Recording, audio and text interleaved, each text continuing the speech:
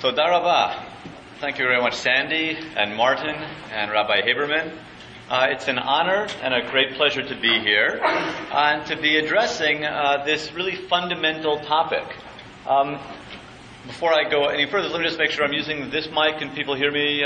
Is the mic on? Yeah? Okay, thank you. One of the interesting and, to me, disturbing aspects of Jewish religious life, of Jewish educational life in the modern world, is how rarely we Jews talk about God. In the Jewish religion, somehow God tends to get short shrift. One often hears that Jews, even religious Jews, even synagogue-going Jews, they're ready to talk about Jewish history, Jewish culture, Jewish tradition, Jewish continuity, but God often gets lost in the shuffle. In the Solomon Schechter School in Skokie, Illinois, which my children attended before we moved to New Jersey, now they attend Schechter in Bergen County.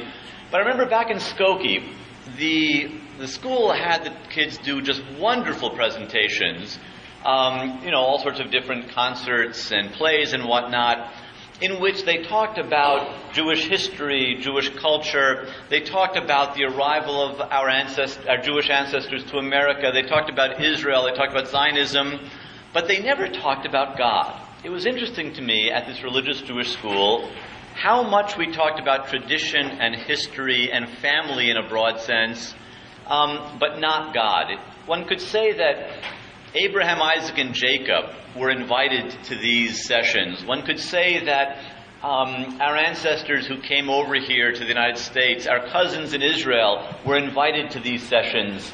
But God was not so much invited to these sessions. Similarly, this is 10 years ago, I was at a very small conference at the University of Chicago on Jewish biblical theology.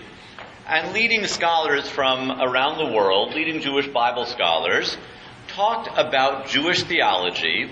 And towards the end of the conference, the end of the second day of this two-day conference, Richard Elliott Friedman, whom some of you perhaps may have met, you may have seen his books, your kids or grandkids might have met him at Ramah in Georgia. Richard Elliott Friedman, then of the University of California, San Diego, piped up and said, "Why was it that we were here on a conference on Jewish biblical theology and nobody had talked about God these whole 2 days?" And everyone around the table was terribly embarrassed to have been caught leaving out the theo part of the word theology. And everyone started talking about God really intensively all of a sudden. But Dick Friedman had a great point. Somehow we got all these leading Jewish biblical scholars together. And in spite of the fact that the topic was theology, God somehow didn't make it onto the agenda until the very, very end. So what I'll be talking about today, what I talk about in the book that I published about a year ago, is precisely this issue that somehow makes Jews, even many religious Jews, uncomfortable. I'm talking about God, and I'm taking it a step further. Not only am I talking about God, which we don't like to talk about, I'm talking about an idea of God that we were all taught in Hebrew school, in day school, in Sunday school. We don't believe it. I want to talk about God's body. And not only that, you're going to find I go even one step further, and you'll find that the odd claim, the revolutionary claim that I'm trying to make is not that the God of the Bible has a body, but that the God of the Bible has many bodies. So I deliberately would like to do something that isn't, in my opinion, done enough in Jewish circles, which is talk about God.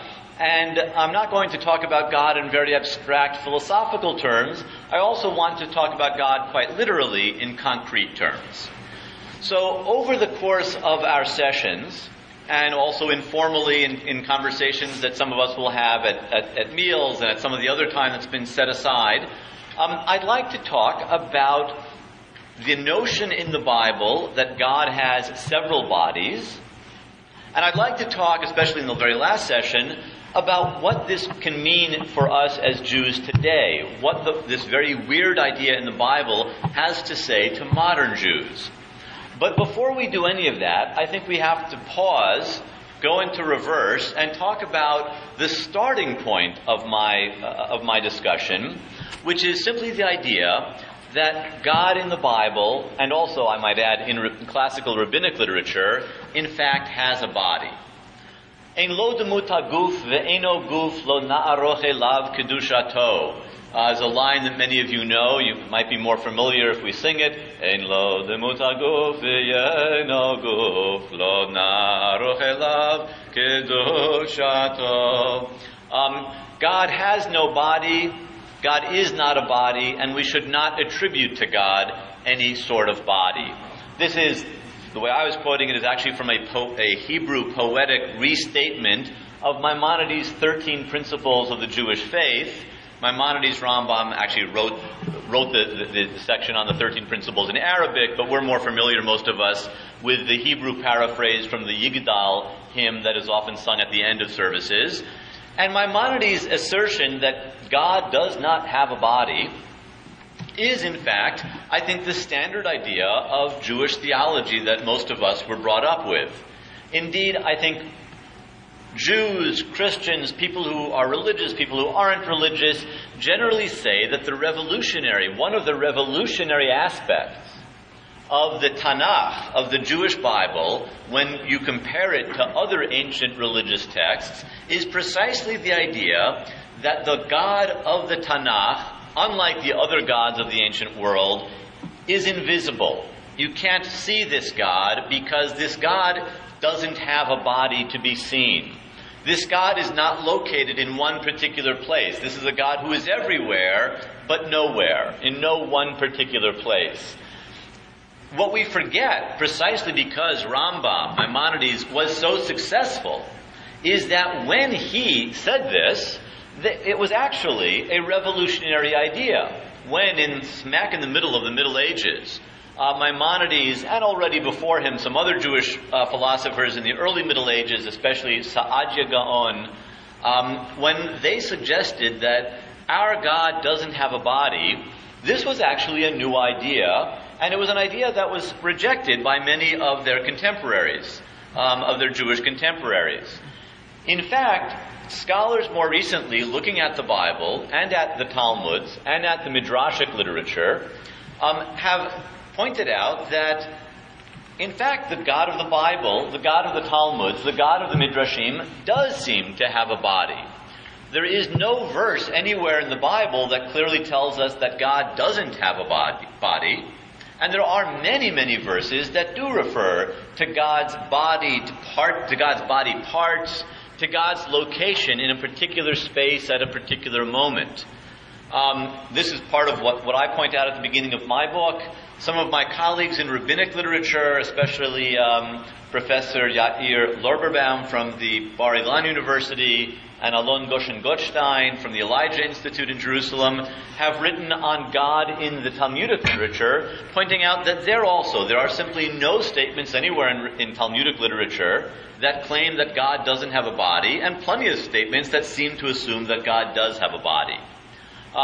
It's for this reason, if you take a look at Maimonides' greatest philosophical work, The Guide to the Perplexed, the Moreh Nevuchim, that he spends about the first third of that philosophical work trying to explain why the Bible, when it talks about this God who of course doesn't have a body, seems to refer so often to this non-bodied God's body.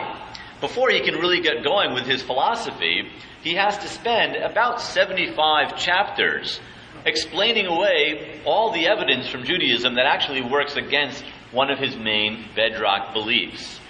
So what I'd like to do for this first session, for the beginning of our time, is simply review some of this evidence.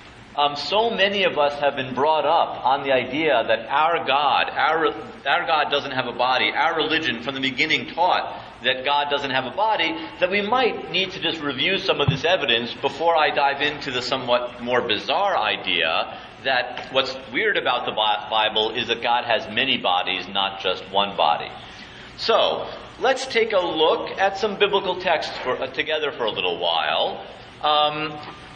Let's jump in at I'd like to jump in by looking at some texts that describe how a few people became prophets. So I'd like to look at Isaiah and Ezekiel and how they described their first prophetic experience. We'll go initially to Isaiah chapter 6. Now, for those of you who have the Hebrew-English JPS Tanakh, if it's the small edition, it has this little blue cover. If it's the larger edition, it's got that brown color. You'll be turning to page 857. 857. Some of you brought the Jewish Study Bible. If you brought the Jewish Study Bible, which is this edition, you'll be turning to page 796. 796. Where, as a matter of fact, you'll see that my point of view tends to agree very heavily with that of the author of the commentary on Isaiah in the Jewish Study Bibles, for reasons that'll be clear if you glance at the end of the introduction on page 784. So 796 over here, 857 over here. Let's just read a little bit. Let's just read a little bit at the beginning of Isaiah chapter 6. I'm going to read out loud in Hebrew, and you should follow along in whatever language you want to follow along with in, but I'll translate as I go. Bishnat mot hamelech Uziyahu, va'er'e et Adonai, yoshev al kisei ram v'nisa, v'shulav mle'im et ha'hechal. In the year that King Uzziah died, I saw my Lord sitting on a throne, high and mighty, and his garment filled the palace, or filled the temple. Now, New JPS, both of these two editions, the Jewish Study Bible and the JPS Hebrew English Tanakh, have the same translation. They're both using the JPS translation from the late 1980s, or the mid-1980s. Both of these translations, that one translation in both of these editions translates it a little differently than I did.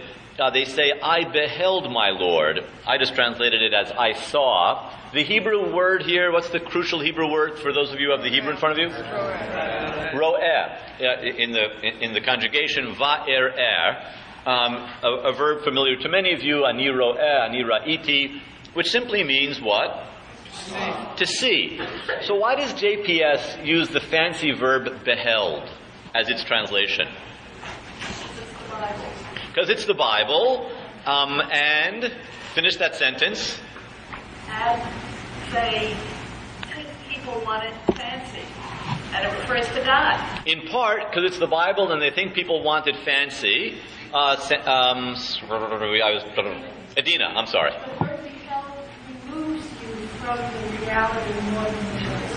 The word beheld removes you from the reality more than the word saw, and that fits into the second half of your sentence, and it's about God. Mm-hmm.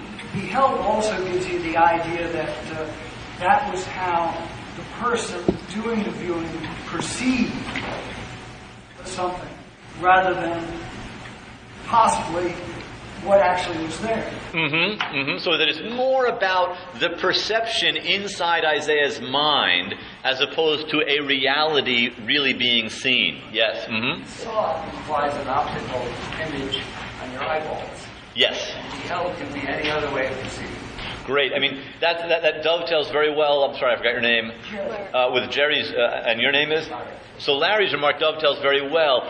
Saw, the word saw means that this little part of our anatomy is doing something which then connects to this part of our brain, and it's reflecting something that's really out there.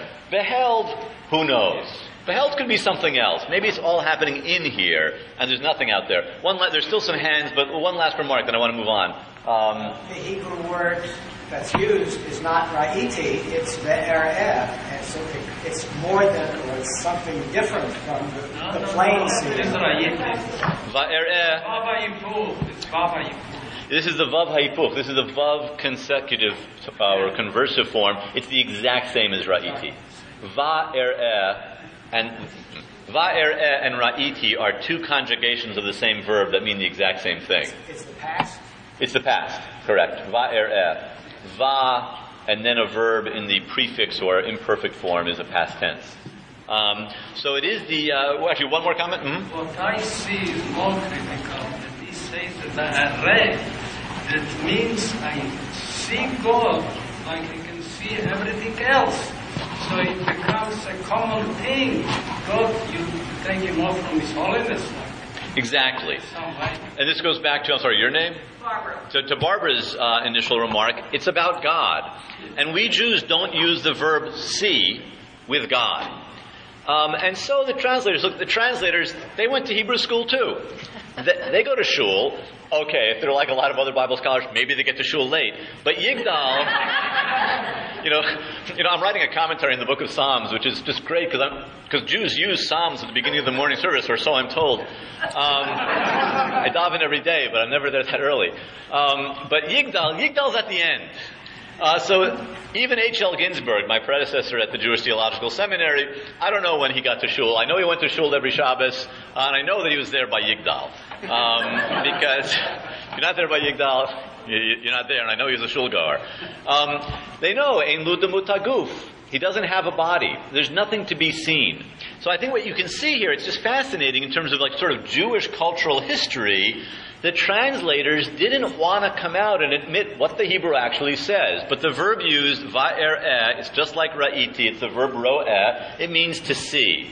We're not used to applying that verb to God. But, Isaiah didn't get that memo. We all got the memo from Maimonides, but Isaiah lived a long time before Maimonides, and he never got the memo. He sees God, and he describes, what's interesting then is what does he actually then go on to describe? Take a look in verses 1, verse 2. In verses 1, 2, and 3, I'll read quickly from verse 2. You can follow along in whatever language. Verses 2 and 3. Seraphim omdim mima'alo shesh knafayim le'achad b'shtayim yechaseh fanav u'b'shtayim yechaseh raglav u'b'shtayim ye'ofef v'kara ze el ze v'yamar kadosh kadosh kadosh Adonai tzvaot meloch la'haretz kuvodo. So he goes on to, so he says, I saw God, and then what does he go on to describe, and what does he not go on to describe? He doesn't describe God. He doesn't describe God. He doesn't describe God. He describes those attending around him. The attendants, God's servants, the seraphim. The seraphim, which are actually, seraphim here means, seraphim are flying heavenly snakes, as a matter of fact, which we're told have 6 wings. There is a description of God. What's the description of God? Clothing. The description, Phyllis, of his clothing. Yeah, it fills the entire temple. And what fills the entire temple? His clothing. So the prophet goes on to say, after saying that he saw God, he goes on to describe God's clothing. He mentions a throne. He mentions the palace room. And he mentions in some detail the heavenly beings that were attending to God. And he explains what they were doing. They were praying to God. They would call out to each other, Holy, holy, holy is the Lord of hosts. But the prophet actually doesn't describe what he saw. That's very, very interesting. Why might the prophet not describe what he saw? Knowing what you know about biblical law, even if you've only read one law, like the very first one in the 10 Commandments, or the second one, depending on how you count, why might Isaiah be willing to say, I saw God, but not be willing to explain what God looked like? Mm-hmm? It might be a form of making an image. Describing God as making an image. Exactly. Or maybe to phrase it slightly differently, if he describes God, what is that encouraging somebody to go do? To make a painting or to make a sculpture of what he described. I think that Isaiah already knows the 10 Commandments. That memo he got. That memo Isaiah got. Isaiah knows we Israelites, we Judeans, we don't paint pictures of our God. We don't make sculptures of our God. Not because this God doesn't have a body to be painted or to be imitated or to be imitated in a painting or a sculpture, but rather because there's only there's just this real being, and making a representation of it, our own human representation with our hands, that would be a terrible thing to do. But I think that we Jews in the 21st century, the 20th century, the 13th century, whatever, we tend to read the Ten Commandments in light of Maimonides. When we read, Lo ta'aseh lecha chofesel, you should not make any idol, we sort of say, well, of course we shouldn't, because God doesn't have a body, so why would we make an idol representing something that isn't there to be represented? Why would we make a picture to represent something that is present nowhere in the universe? But that's actually not, I think, what the biblical authors intended in the Ten Commandments. The biblical authors, I think, had a different point of view. When the biblical authors said, don't make any physical representation of God, they meant that in the same way that the Congress of the United States and the Treasury Department and the Secret Service say, don't make any copies of a dollar bill.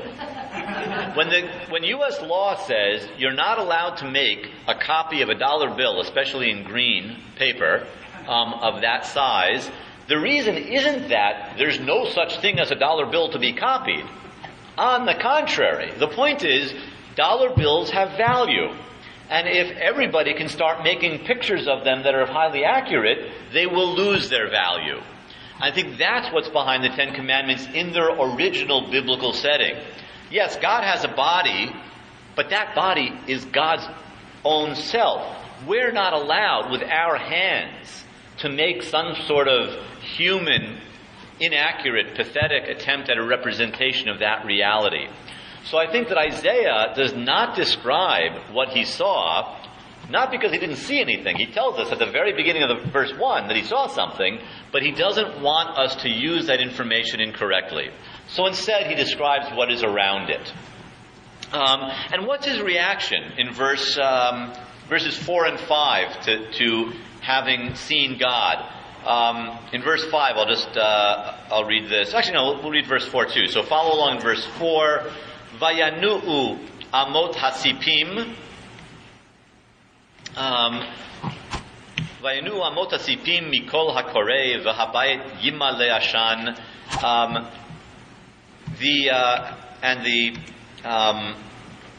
The posts of the door were shaking or trembling from the sound of the one who was calling out, and the house was filling up with smoke, or the palace was filling up with smoke. Va'omar, and I said, Oili ki nidmeti ki ish tmei svatayim anochi v'toch am tmei svatayim anochi yoshev ki et hamelech Adonai tzvaot ra'u enai. I said, Oy vey, woe is me, I'm doomed, for I'm a man of impure lips, and I dwell among a people of impure lips, and it's the King, Hashem of the armies, Hashem of the heavenly hosts, that my eyes have seen. So his reaction is what? He's scared. The general idea in the Bible is, what happens if you see God? Yeah, can anyone think of a particular passage here? Moses. If Moses could not see God, how much ego could Isaiah have? So one of the lines that we read about Moses is God tells Moses, and we're going to look at this in more detail in just a few minutes, so we're not going to turn to it right now because we'll turn to it in a minute. But there is a famous passage in Exodus chapter 33 in which God tells Moses, Lo yir'ani ha'adam v'chai. A human being cannot see me and live. Well, Isaiah got that memo. Isaiah knew this idea. You can't see God and live. He saw God, and he therefore thought, Nidmeti, I'm done. I'm doomed. I'm about to die. And this is a standard idea you find all over certain parts of the Bible, that, again, not that there's no God, no divine body to see, but rather that if you see the divine body, you'll be killed because the sight is so incredibly overwhelming. Now again, it's worth pausing here for a second. That line, Lo yir'ani ha'adam v'chai, a human can't see me and live, I think people sometimes think of that as, yeah, that's one of the verses in the Bible that says that God is invisible, that you can't see God, that God has no body. But that's not what it says at all. It says that God does have a body. You can't see it. God does have a body. You can even see that body, but there will be an inevitable and quick result if you see that body. But it's actually kind of odd that people quote that line, oh, that proves that our God is invisible, can't be seen, has no body. That's the exact opposite of what the line is saying. Similarly, if I say, you cannot touch a high voltage wire and live, I'm not saying that there's no such thing in the universe as a high voltage wire. On the contrary, I'm saying there is such a thing, and they are real, they are dangerously and appallingly real. The same thing's being said over in Exodus 33 in that one verse about God's body. So Isaiah sees God's body and is afraid because he expects to die. What he goes on to discover in verse 6 is that there are exceptions to that rule. One of the seraphim, one of these flying heavenly snakes, grabs with some tongs a coal from the altar, flies over, touches the coal to Isaiah's impure lips, and having done so, for some reason Isaiah is inoculated just in time, and he's able to continue living, talking. In fact, he becomes rather bold and begins voluntarily taking part in the discussions of the heavenly council. Let's look at one other prophetic text, or maybe we'll look at two other, I think, that will give us, again, some sense of the divine body. I'm sorry, one last comment on Isaiah 6. The seraphim covered their eyes as well. Yes. Yes, great point. Are serving in God. Yes, great point. I'm sorry, what's your name? I can't see from way over here. I'm sorry? Morris? Yes, Morris has a great point. It's not only lo yir'ani ha'adam v'chai. It's not just that it isn't just humans who can't live, who can't look at God and continue living. Apparently these heavenly beings also are afraid to look directly at God because two of their wings they use to cover their eyes. They're covering their eyes to protect themselves from the sight of the divine body. Even a seraph, even a flying heavenly snake could be killed by the sight of God. Great point. What's interesting, by the way, and this is not the only place this happens in the Bible, is that Isaiah, therefore, at least for the few moments, is at a higher level than the angels. Some of you might know the beautiful line from Psalm 8, a very famous line, that God made us but little lower than the angels. But there are places in the Tanakh, and this is one of them, where a few specific human beings, at least briefly, are not a little lower than the angels. Human beings briefly can be a little higher than the angels. And Morris, I'm glad you pointed that out. I forgot to mention that. Yes, this Isaiah has the privilege here of being a little higher than the angels. Yes. Mm-hmm. The atonement for seeing God and talking about it is not touching a coal to his eyes, it's touching a coal to his mouth. Correct. The problem is not that he saw it, it's that he tries to express in language what he thinks he saw. And this is figurative language, not real, it's poetic. I'm not sure. How do you know it's figurative language, that it's not to be taken just at its obvious meaning? He's talking about seraphim too, and I certainly don't believe that something like that is literally true. Maybe you don't, but that doesn't mean that he didn't. Well, the audience for it 3,000, 4,000 years ago is certainly receptive to this idea.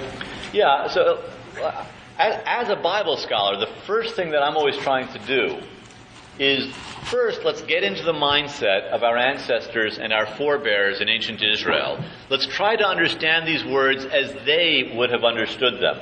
Later, we can also talk about what it means to us, and that's especially in the fourth session what we'll do, but it'll creep into the conversation before then.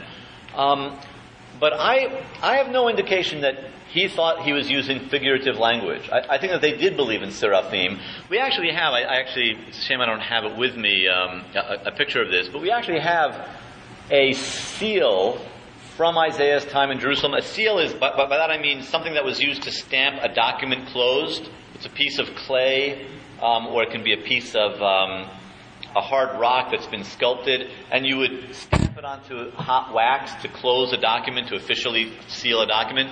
And seals will often have a decoration. Outside of ancient Israel, seals typically have a picture of some gods or some deities interacting.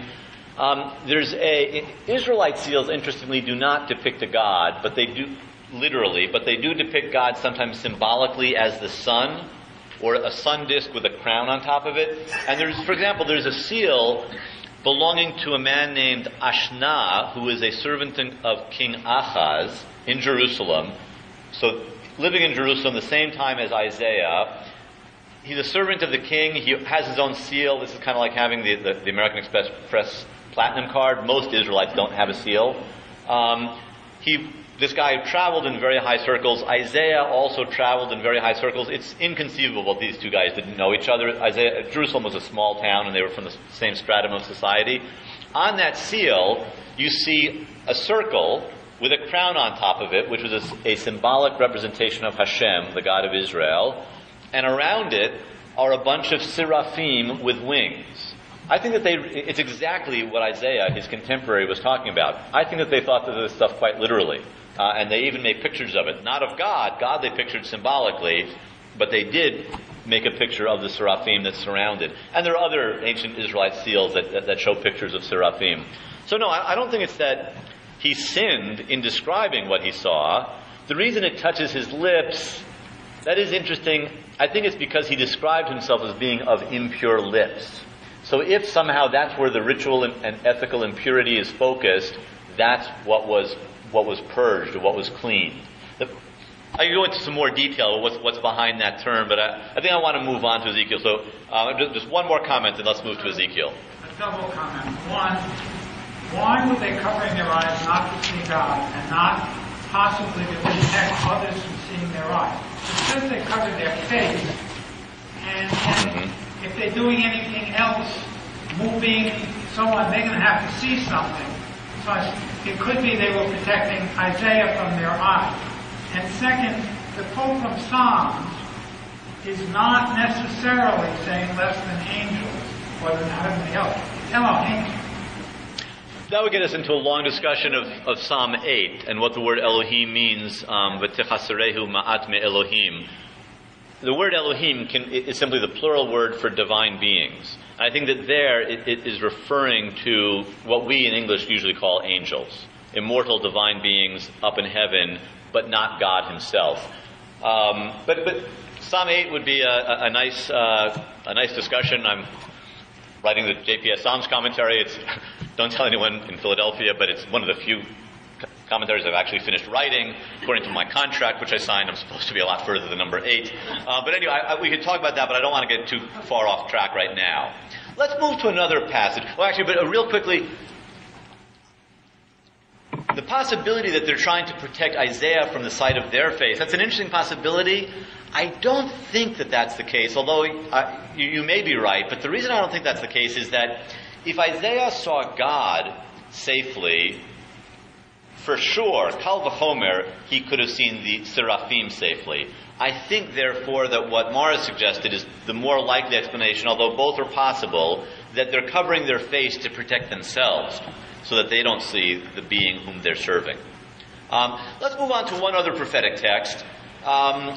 Ezekiel chapters 1 through 3. We'll glance at a few verses from Ezekiel 1 through 3. In the new JPS, this Hebrew-English JPS, it's going to be page 1155. And in the Jewish Study Bible, we're going to be starting at page 1045. So 1155 in JPS, 1045 in Jewish Study Bible. Actually, 1045. What's the section? Ezekiel chapter 1. We're not going to read the entirety of the chapter because it's extraordinarily long and difficult. In the first chapter, if you glance through this very long chapter, you'll see that this is actually very similar to Isaiah chapter 1. This is a prophet describing his first prophetic experience, and it follows the same pattern, but the pattern has gotten bigger. each element of the pattern gets, instead of a couple of words, it gets several verses. So at the beginning it describes the timing of this, what year this happened. In verse 3, he says, God's word came to me. In verse 4, he says, va'ereh, same verb that we had back in Isaiah chapter 1, verse 1. I saw. And then he goes on to describe in great detail what he saw. He describes all sorts of atmospheric, meteorological occurrences. He describes, again, in great, great detail, some sort of heavenly beings, in fact, possibly some sort of heavenly vehicle, because it has wheels as well as wings. He describes these heavenly beings, chayot, or living beings, creatures, in extraordinary detail. They had 4 different faces in verse 10. They could move in any direction. They were never moving backwards or sideways. They only moved forward because they had 4 faces and 4 different kinds of faces. He describes this a little bit. And he's having trouble describing it. He keeps on saying, demut mashahu, or mar'eh mashahu. It looked like this, or the appearance was like this. It's as if though he's seeing something completely unfamiliar. Not something that you normally see on the planet Earth, so he doesn't have the vocabulary to describe it. So he says, it had the appearance of such and such, or it had the look of such and such. Again, a great deal of detail, and then a great deal of detail on these beings, and then he describes the being who was the center of focus, the one that was sitting on a throne. This is in verse 26. And he says there was something that looked like sapphire stone, and it had the appearance of a chair or a throne. And on what looked like a chair was what looked like something that seemed to have the appearance of a human. That was on top of it going up.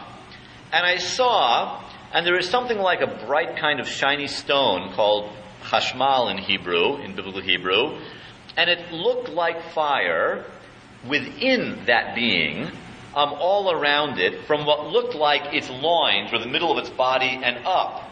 And from what looked like its loins and down, it had the appearance of what seemed like fire, and there was a sort of brightness all around it. And it was like the brightness of a rainbow, which you would see in a cloud on a rainy day. That was what the brightness seemed to look like all around. And that thing that I was seeing, this thing that looked kind of like a human being, it's fascinating, his language, looked like, seemed like, had the appearance of. So that thing had the appearance of what looks like God's kavod, God's presence. I saw it, and I fell on my face, or I genuflected, and I heard a voice talking. So he describes this heavenly vehicle, heavenly beings that are on the vehicle or carrying the vehicle, and then he describes in very hesitant language the being on the throne. It had the general shape of a human being and an extraordinary kind of brightness that he can't quite describe using the vocabulary he has available to him. And he tells us that was actually the presence of God, the kavod of God. How does this compare to what we saw in Isaiah? There's a word here which is different than Isaiah. That's that he saw visions of God. You say he saw it, right? He saw visions. So it leads you to think that this might have been an apparition or something, a dream. And not an optical image. Yeah, that you're in verse 1. Va'ereh mar'ot Elohim.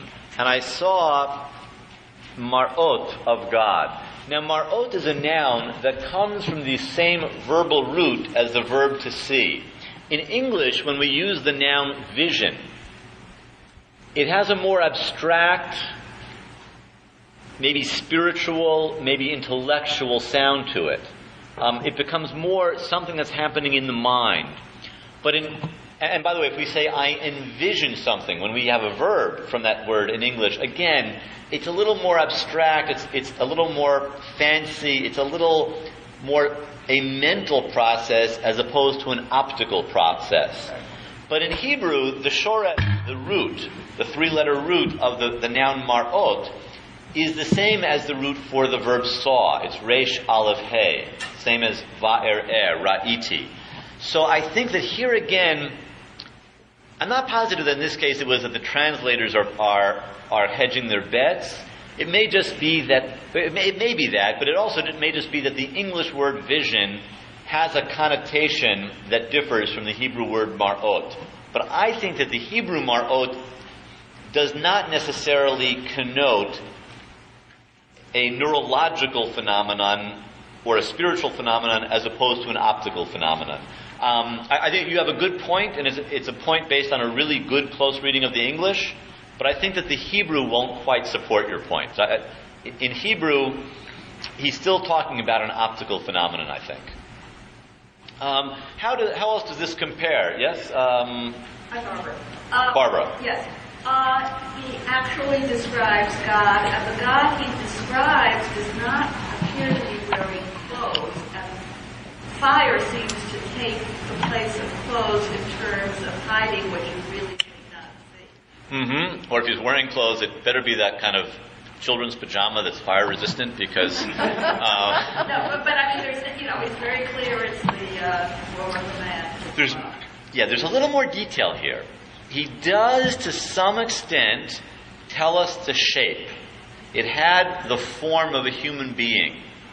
That probably, I think, means, broadly speaking, kind of a roundish thing on top, and these rectangular things on the sides and down on the bottom, too.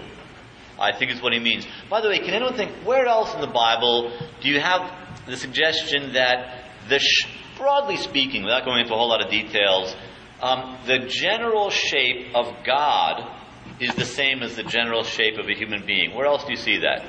Mm-hmm. Man was made in God's image. That human beings were made in the image of God. Where is that from, do you know? Genesis chapter 1, verses 26 and 27, which in our third session we'll look at in some more detail.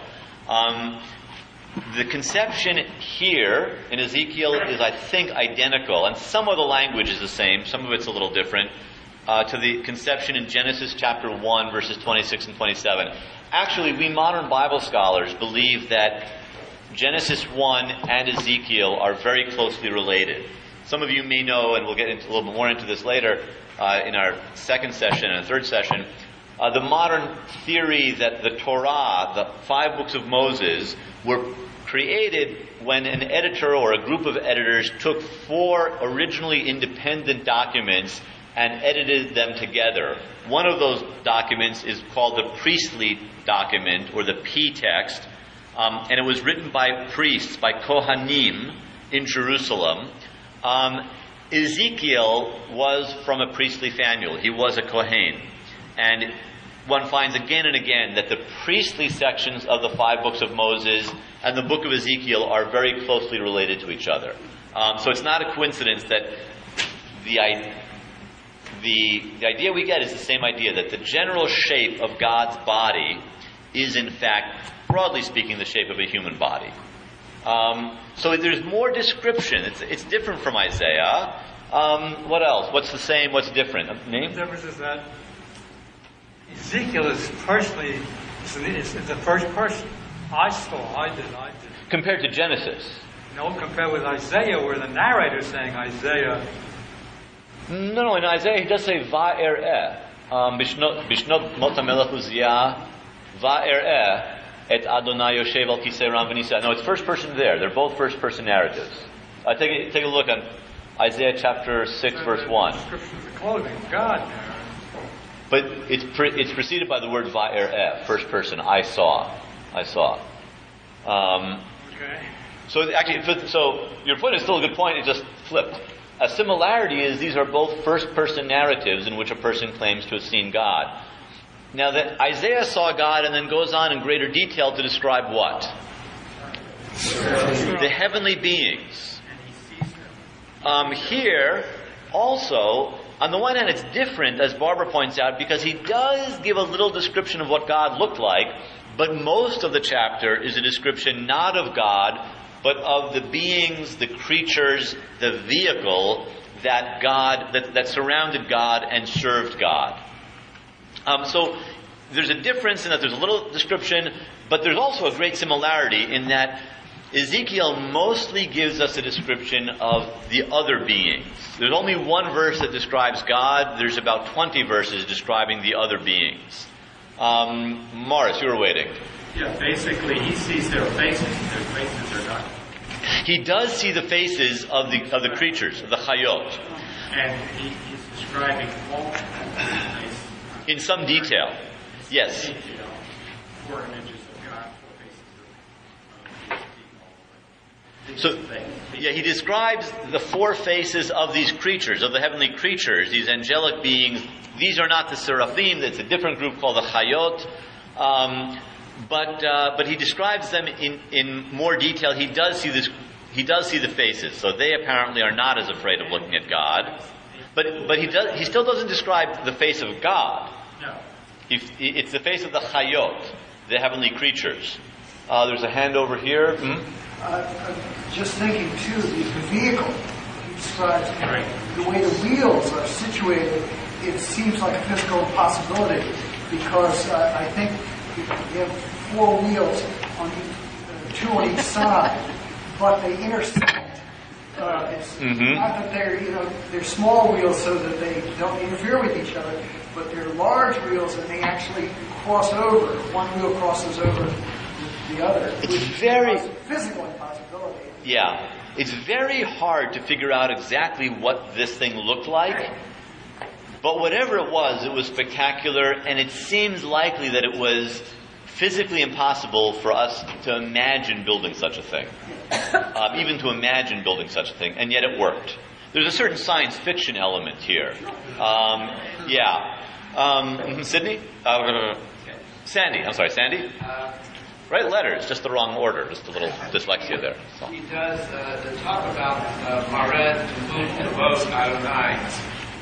So I don't think you can tell from this what Kavod Adonai means, but it means something to him. Yeah. And from the fact that he's a priest, and from the fact that the priestly document in the Pentateuch talks a lot about the kavod, we'll get more into this during our 3rd session, I think that we can tell that I think that the word kavod actually means body of God. That'll become clearer from a lot of the priestly texts which talk about the kavod. But the kavod is a technical term in the Bible, especially in sections of the Bible written by priests, by Kohanim, that refers to the actual physical, visible presence of God. Generally, however, it is surrounded by a thick cloud. So it's the visible presence of God that you can't see because there's a very thick black cloud around it, and then tremendous amounts of light coming through the black cloud, which give you just some impression of how incredibly bright the kavod itself is. And I think the general idea is you look at the kavod for a second and you'll be burnt to a crisp.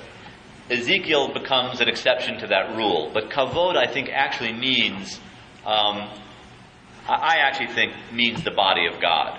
By the way, those of you who know Hebrew, kavod is from what shoresh, from what verbal root, what 3-letter root.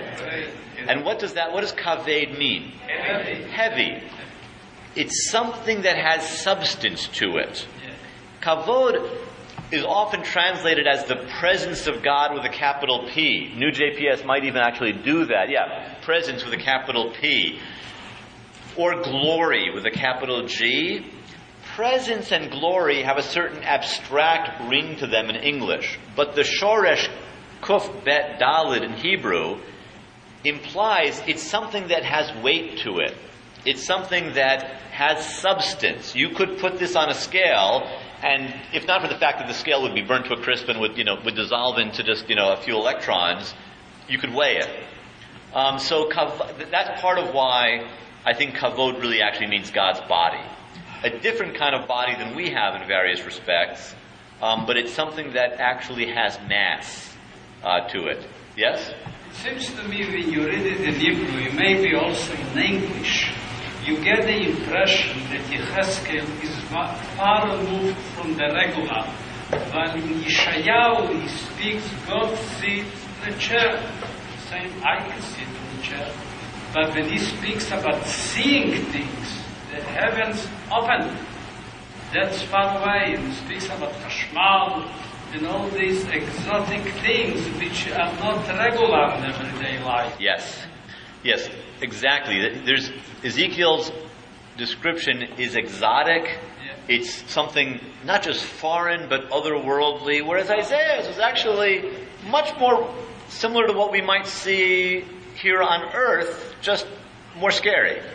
One could almost say that if you look through these chapters in detail, you'll see they follow the exact same outline, but Ezekiel is filling in details of the outline with extraordinary detail and exoticness and a certain science fiction quality. You might almost say that they're similar, but Ezekiel is much more Baroque, or even Rococo. You might put it that way. One more comment? Yes, I'm sorry, your name? Parallel text, Ezekiel 10. Yes, very important. It's also prosaic.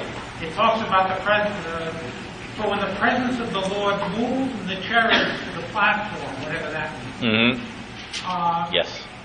The whole house was filled with a cloud. So, at a different point, Ezekiel is also being prosaic and putting it forward in a just. Now, of course, I can see the presence of God. Ain't question, but I saw the presence of God moving.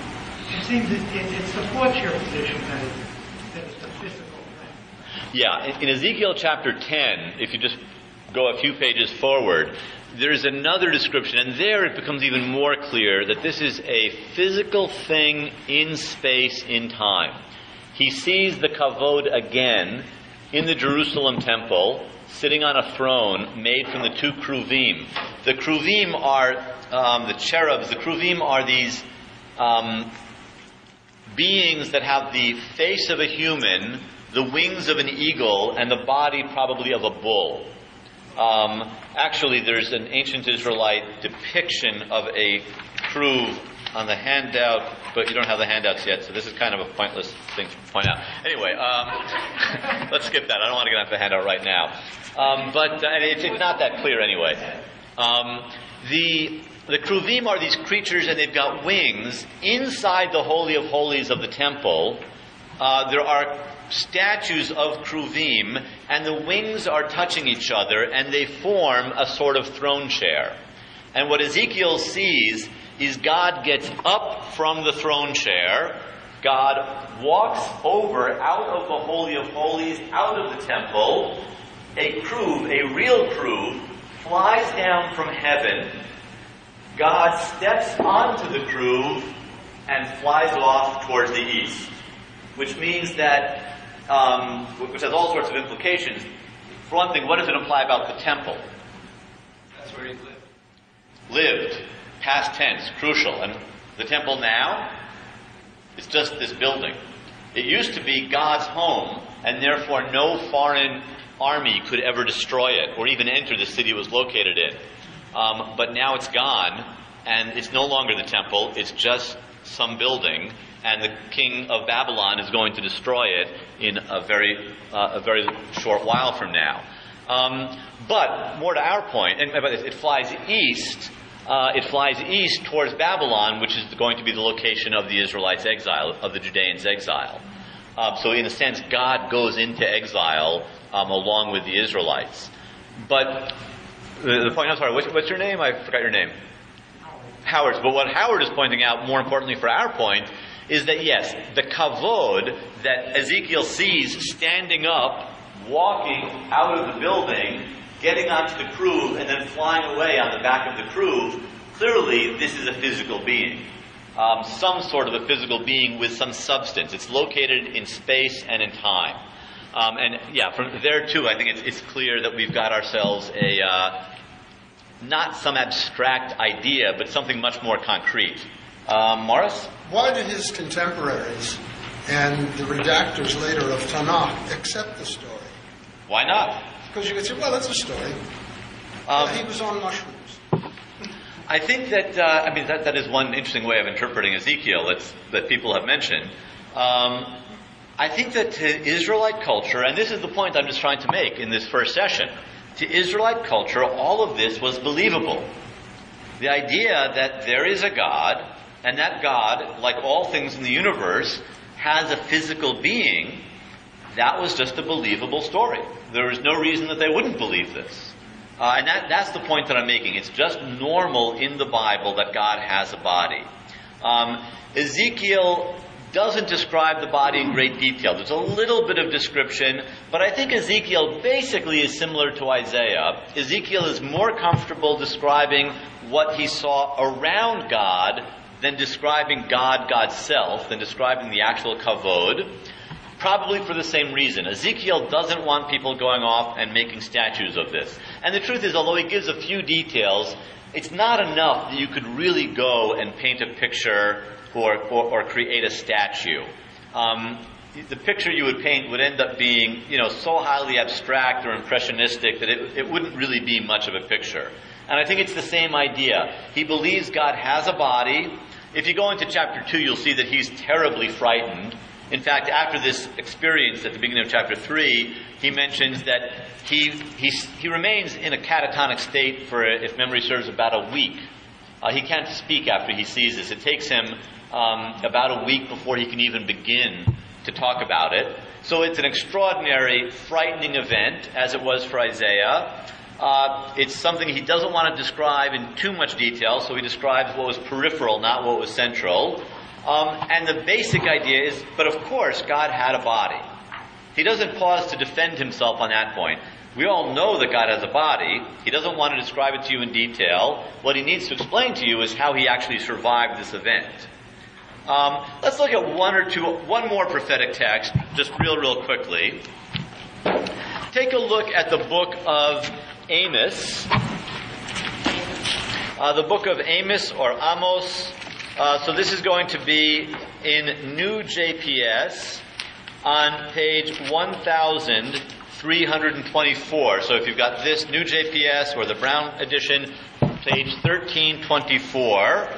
And over in the Jewish Study Bible, it's going to be on page 1191. So JSB 1191. So this is Amos chapter 9, verse 1. Amos chapter 9, verse 1, where Amos simply tells us, Ra'iti et Adonai nitzav al hamizbeach vayomer ha-hakaftor v'yirashu hasipim. I saw my Lord standing over the altar, and he said, hit the round part on the Bible so that the threshold will shake. Very similar actually to Isaiah chapter 6. He sees God, and there's this idea that the sipim, the threshold or the door frame, is shaking because of God's presence. In this case, we get the verb ra'iti, which has come up before. I saw, just a simple form of the past tense. I saw God.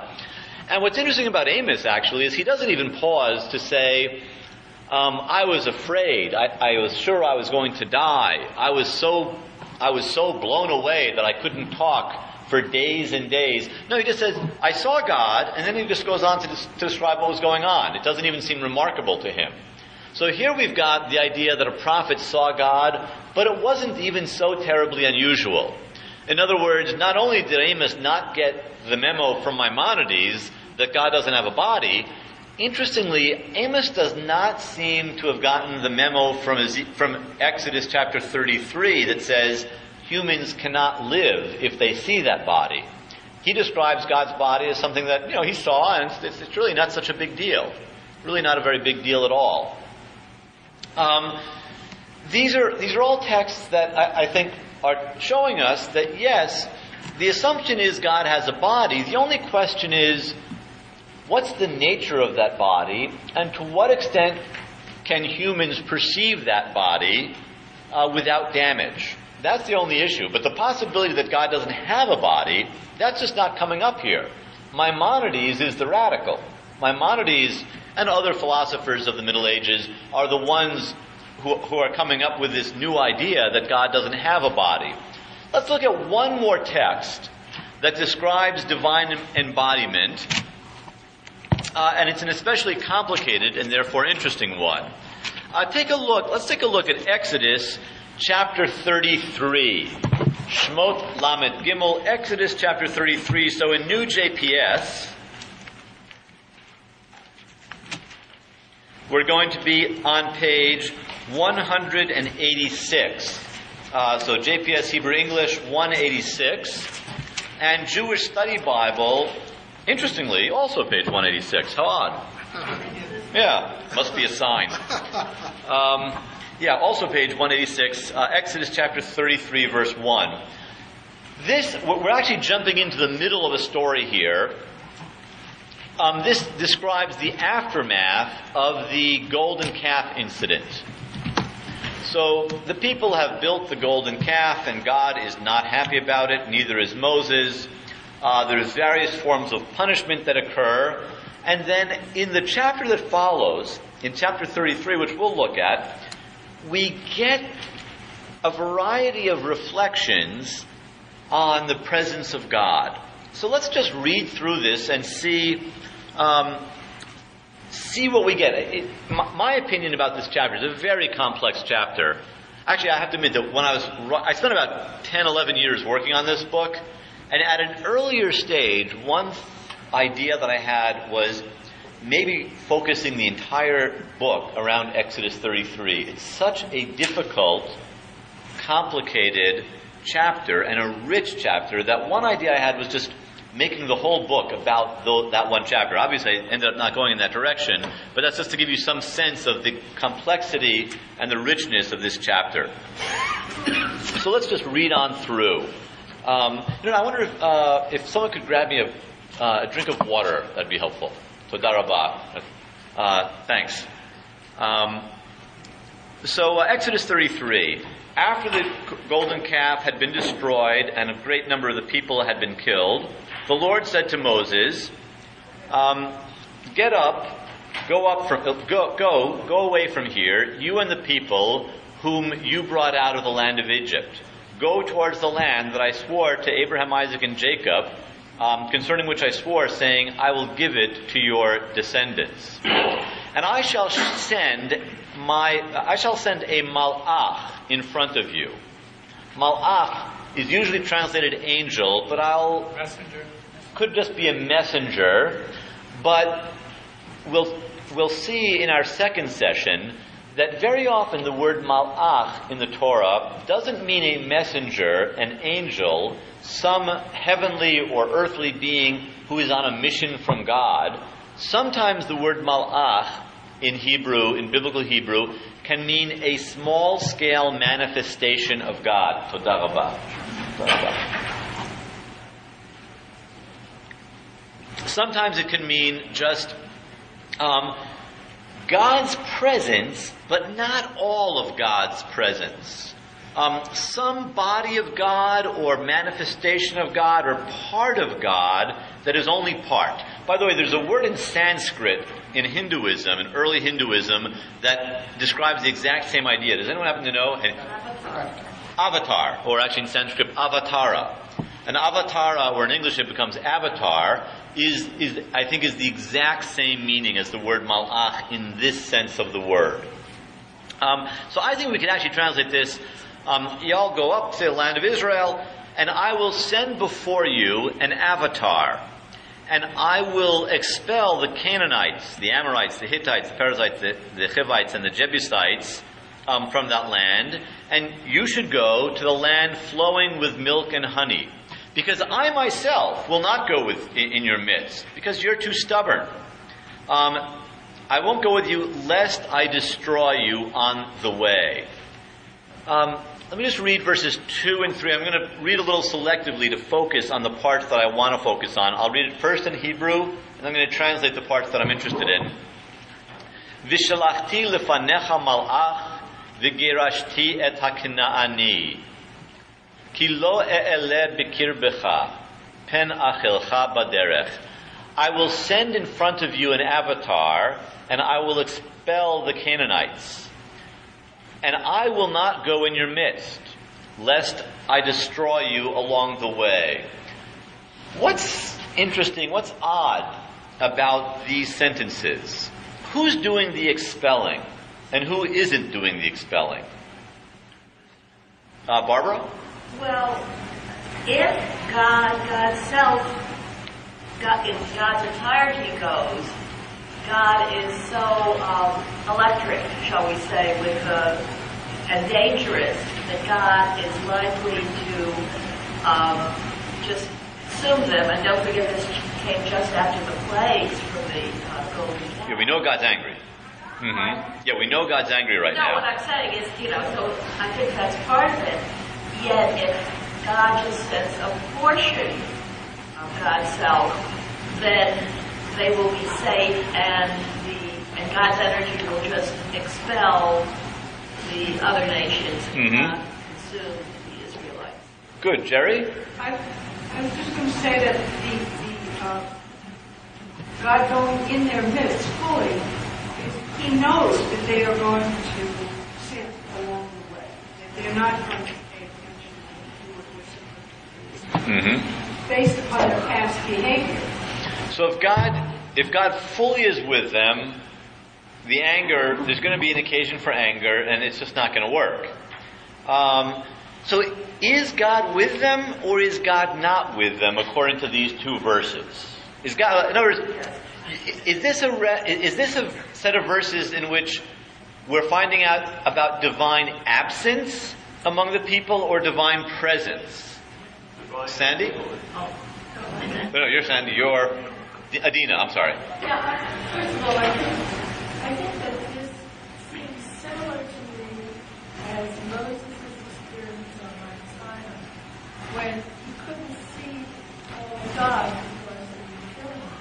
In the same way, God can't be with the people in its entirety because it would be too much for them. I don't read in that just anger. It's partially anger, but it's more than just anger. The God can't fully be with them. It's just too much. It's a matter of anger, but it's a matter of something else, just in the nature of God. It's not moral indignation, it's just that God is too electric, too high voltage. What's odd about these verses to me is this sort of interplay of divine presence and absence. On the one hand, God says, I'm not going to be among you, and yet God uses the first person to talk about what's going to happen to the Canaanites. V'gerashti. I will expel the Canaanites. So first, the malach is being sent rather than God, but does it say, and then the malach, the angel, will do the dirty work? No, the malach apparently is a part of God, because the first person verb is used, I will expel them. So I'm sending a part of myself, I'm sending this avatar, and so the work will be done by me, but I won't be fully in your presence. You're getting some idea here that God has a physical presence, but it's too much for the people, so there can be just a discrete part of that presence, which is God. That's why you get the first person verb, I will expel, the gerashti, but it isn't exactly God, or it isn't all of God. There's still some hands, but we're running out of time. I want to get a little further into this chapter, so let's keep on going. In verse 4, the people hear this, and they take this as some sort of bad news, because they go into mourning. They hear that God is no longer fully with them, and they take off all their jewelry. They go into mourning. It would be inappropriate, having heard what they just heard, to continue wearing their jewelry. In verse 6, this continues, they take off all of their jewelry. Then we're told, somewhat abruptly, in verse 7, the verb form switches. Let me see if the English it does. Yeah, in English it does this too. There's a little line, I guess, And we start getting a different kind of verb. Now Moses would take the tent, or Moses used to take a tent and he would pitch it outside the camp, at some distance from the camp, and at this tent, God would come and talk to Moses. And there's a description of this in some detail. We won't read the whole thing, but let's say in verse 9, it would happen when Moses arrived at the tent that the pillar of cloud would come down and would stand at the entrance of the tent, and it would speak to Moses. And the whole people saw this, and when this happened, they would stand up. Verse 11, and God would speak to Moses, panim el panim, literally face to face or directly, like a human being, like a man speaks to his neighbor. And then Moses, would return to the tent, but his servant Joshua would stay at the tent the whole time. So here we've got another description of divine presence, and this one, it's a little odd in that it's not the next thing that happened. This is a description of something that happened again and again. The verb form being used here in biblical Hebrew describes a recurring event, something that happened not just once, but again and again over time. And God is present to some degree, but where is God present? In the cloud. So there's something visible, but not quite visible. I think the idea is that God is somewhere in the midst of this pillar of cloud so that we can't see God. So we can see that we know that God is there, but we can't see God. Paradoxically, as a result, we can look at it. If God fully were there, we couldn't look, right? Because if we did, we'd die. But because God is probably surrounded by this cloud, we're able to gaze at greater length at this cloud.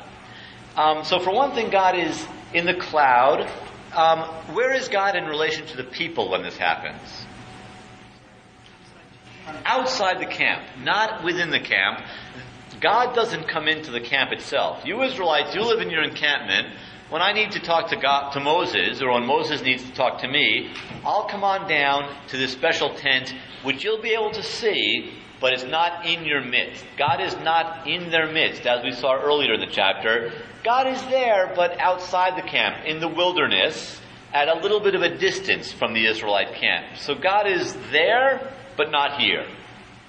Now again, this is very different from our conception. God is not nowhere and everywhere. For us, God is invisible, non-physical, non-embodied. Therefore, God is nowhere but everywhere. This is different. God is someplace specific, over there, where we can see what surrounds God, but not here, not in our camp. And where is God usually?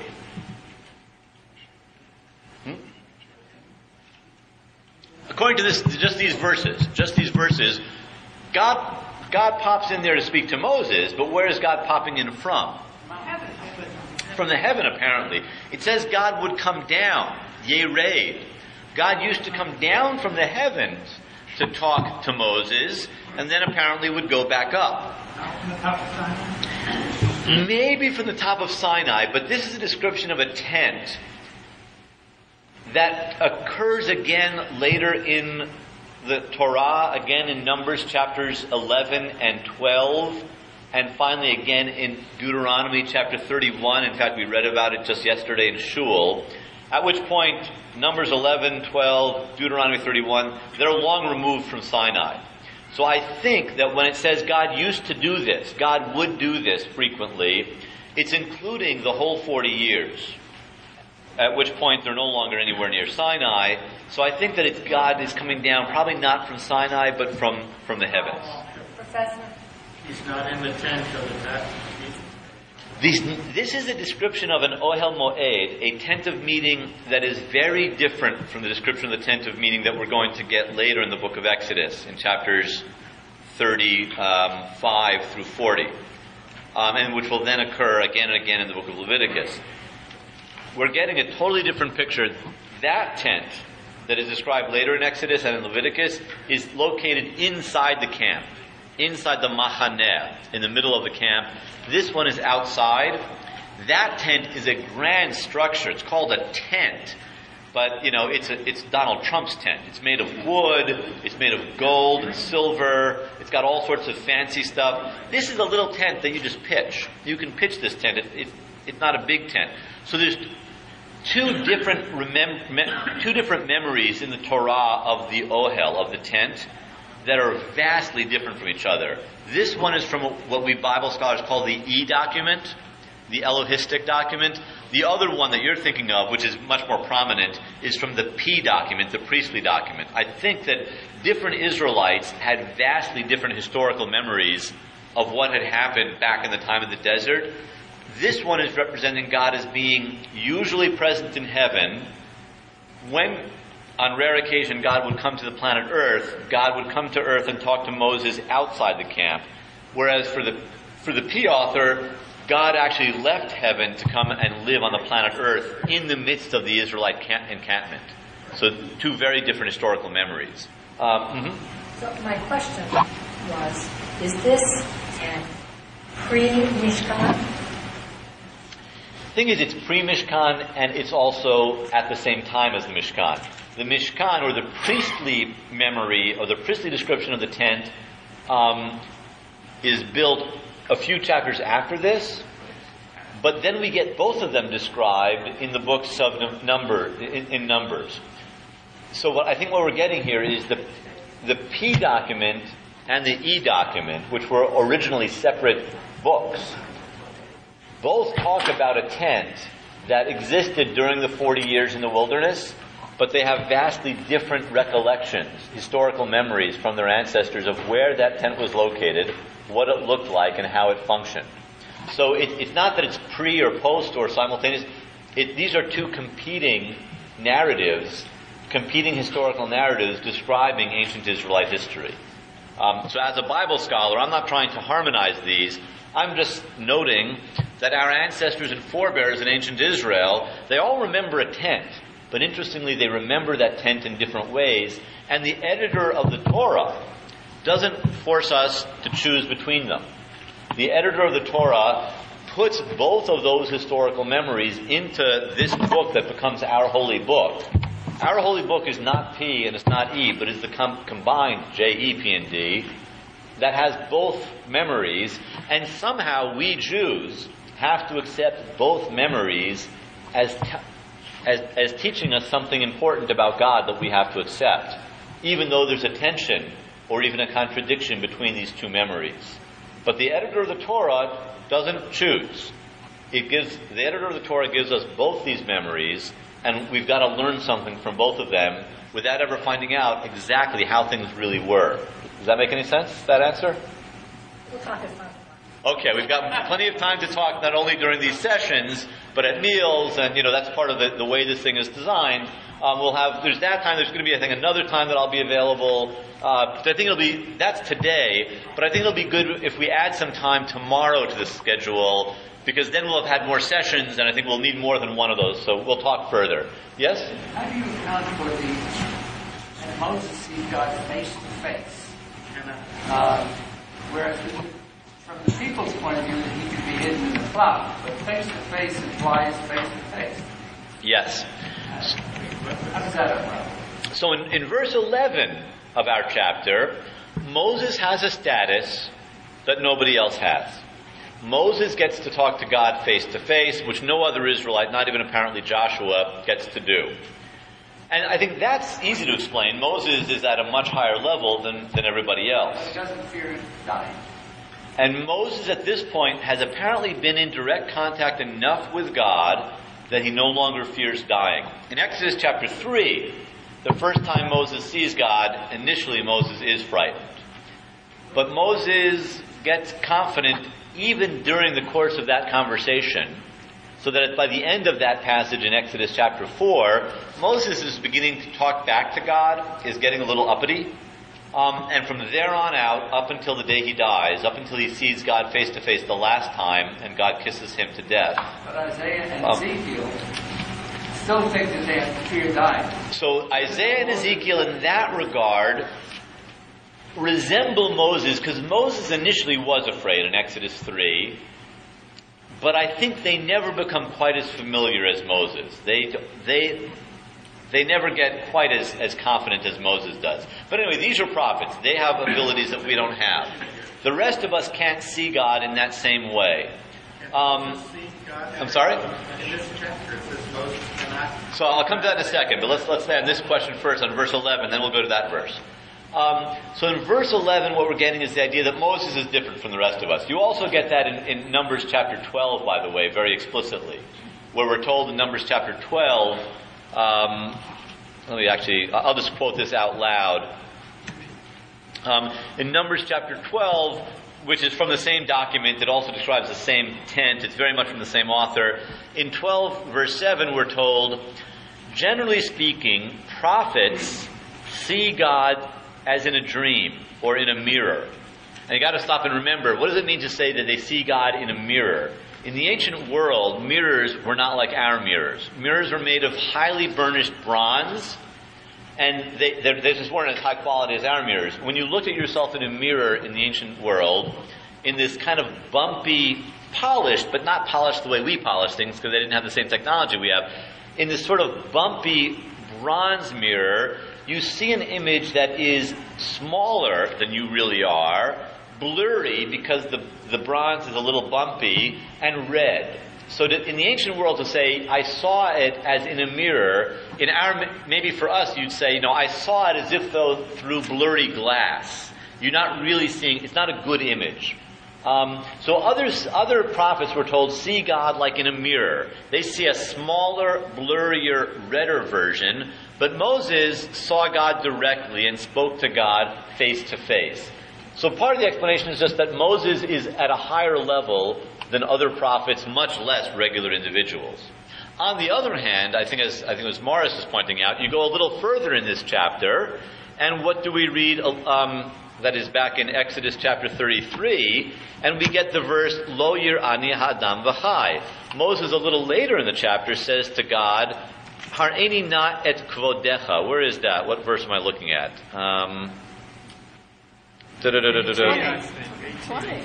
18. In verse 18, Vayomar Har'eni na et kvodecha. O God, show me your kavod, which I would translate as, show me your body.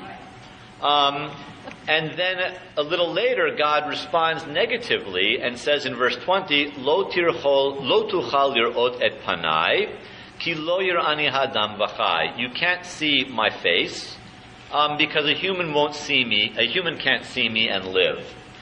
A few verses after that, actually when we get to verse, in chapter 34, God passes by Moses, at the beginning of chapter 34, God says to Moses, okay, Moses, you want to see me, this is how much you can see. Stand in this little cleft of the rock, in this little cave, and I'll go past you, and I'll pronounce my name, and then you'll see my back, but you won't see my front.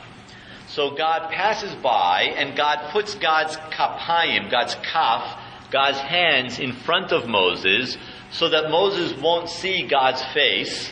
So we learned something, by the way, about the hand. It must be a gigantic hand if it can cover up this whole cleft in the rock. And then God takes if Moses is like right here, God passes by kind of like this, so that Moses is briefly able to get a glimpse of God's back as God is going away. But Moses can't see God's front. So this actually contradicts what we saw in verse 11, right? Verse 11, it says that Moses spoke to God panim el panim, face to face. A little later, the same chapter says, no. Nobody, not even Moses, not even the greatest prophet in the history of the world, gets to see God's face. Yeah, you've heard that he saw God. He saw God's back as God was moving away. That's as much as he was able to see. This is a blatant contradiction within this chapter, and I think the reason is this chapter is giving us a variety of traditions concerning God's presence, God's body, and the extent to which we can see God's body. And these traditions differ from each other because different Israelites, different Judeans, different biblical authors had different theological ideas. And this chapter doesn't come to give us the answer to the question, can anybody see God? What it's coming to do, and this is very often the case in the Bible, it is coming to give us a variety of opinions on this important issue. It's coming to allow us to begin a conversation, a debate about this important issue.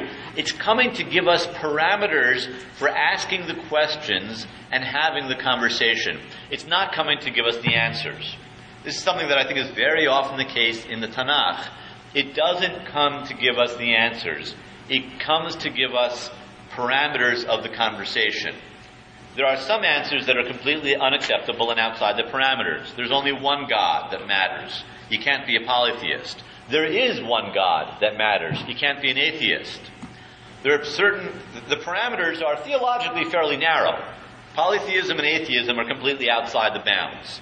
You got to believe in God, maximum one, minimum one. But within that, then there are parameters within which they don't give us an answer. They give us a guide to the conversation. So this chapter tells us Moses did see God face to face again and again. Again, the verb form used in verses 7 through 11 is frequentative. It describes an activity that happens again and again.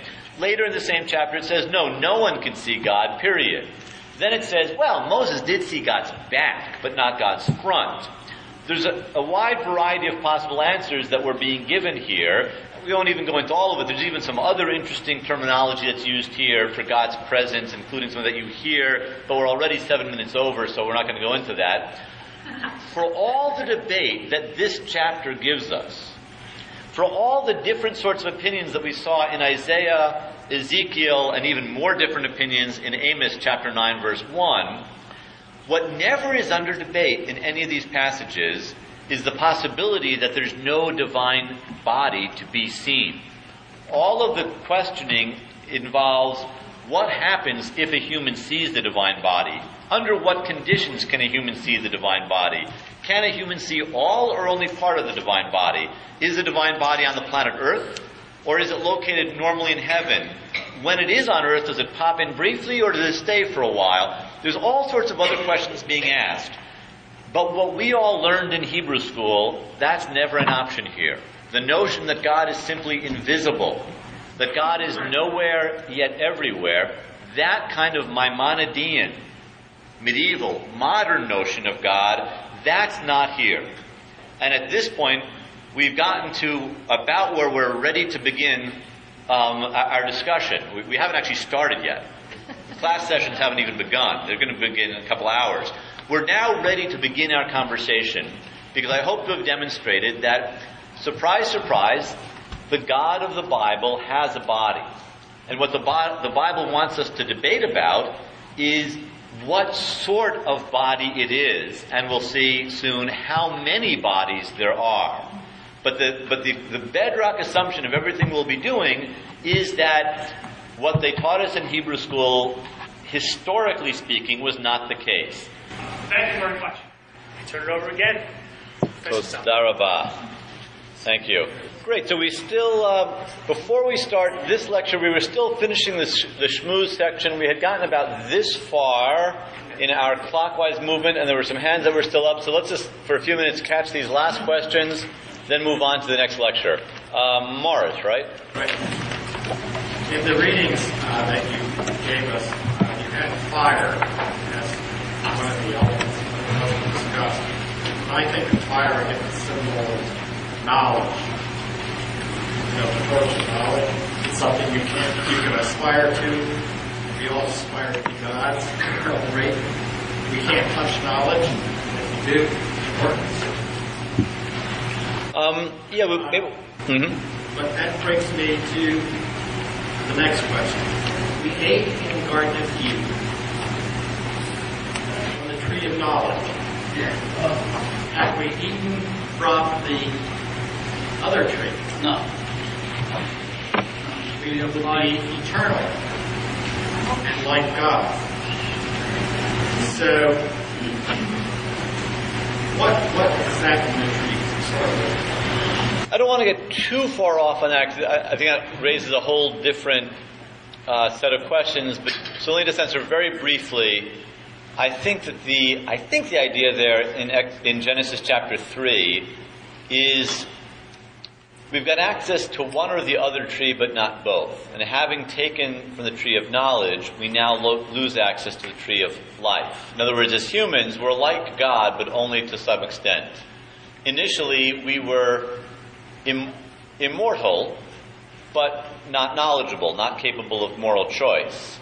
Having become capable of moral choice, we now had to lose access to the tree of life, and we become limited in lifespan. I think that's the idea there. That's a whole different topic, so I don't want to get too much over onto Genesis 2 and 3. So next person as we move clockwise. Your statement about the Moloch, does that have anything to do with Moloch, where the babies can pass through the tongue? No, it sounds a little similar, but etymologically and in terms of meaning, they're completely unrelated words. Not related at all. Good question, but no. Mm-hmm. At the beginning of the session, you said God has many bodies. And then later you said Ezekiel referred to Elohim. Is that Elohim referring to God's many bodies? And the reason I ask that is that Christian friends of mine say that the idea of the Trinity comes from the Jews. I'm going to... so we do have two questions. Real quickly, Ezekiel... Well, three things. The word Elohim in Hebrew is a plural noun, but it is often used, often in the sense of hundreds and hundreds of times, used of the one God. That is, it's what grammarians call a plural of majesty. Now, so Elohim, usually in the Bible, just is translated correctly as God with a capital G. It's called the plural of majesty. On the other hand, there are cases in the Bible where Elohim refers to gods, plural, small g. That is, lower-ranking heavenly beings who are subservient to God with a capital G. And usually context makes it very clear which we're talking about. There are a few cases where we can debate which word is intended. In the case of Ezekiel, I don't think that he's referring to God's many bodies for reasons that we'll see in the third lecture. The Trinity, I'm going to hold off on that. We'll come back to the Trinity in the fourth lecture. Moving along. We spoke here a lot about the bodily aspect of God. To me, it does not seem strange at all, because we have to remember the Israelites were living in a surrounding of people that worship idols. And idols is a real thing. Now, in addition, the ancient people, they were more concrete in their thinking, and they did not have the abstraction that was achieved by the Greek. Now comes the question, why was Spinoza expelled? Because he said it's possible that God has bodily aspects. One of the things they accused him, Spinoza. Why? So I think both points you made are excellent points, and we'll really come back to both of them. So the idea that, I'm sorry, I forgot your name?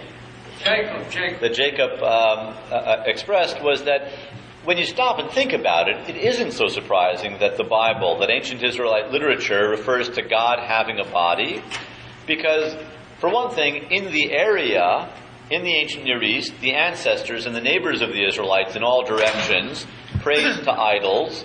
Divinity was something that needed to be concretized. And so it's not so surprising that Israelites would think concretely about God. And ancients tended to think in very concrete terms up until the Greeks really refined the sort of abstract thinking, the philosophical thinking that for us as Western individuals is just second nature. It's taken 2,500 years, but it's second nature to us. I think those are both great points. The last question, I don't want to spend too much time on about Spinoza. Spinoza had a notion of God as embodied in his own way. Spinoza had that. That's one of the points that the Beit Din in Amsterdam held against him when they excommunicated him. And so why, given what I'm saying, why should that have been a big deal? Well, of course, that Beit Din was thoroughly Maimonidean. By that time, Maimonides had won. And so saying something like this was radical. Saying what Spinoza said was radical from the point of view of a Jewish community that really venerated Maimonides. And then in addition to that, Spinoza had, there are a lot of other things on the charge sheet. Spinoza really actually was a heretic. I myself am not in favor of getting Batei Din together to expel people, but actually the Beit Din had the facts on their side. I mean, Spinoza was not a Jewish thinker. Yeah. Well, he was an atheist, or he was his own kind of deist, but anyway, this isn't the class on Spinoza. So I'm going to move along. So to what extent you say this idea, Maimonides really wanted to have this idea of God not having a body, to what extent did Christianity, the Trinity, influence Maimonides to go against this type of thing?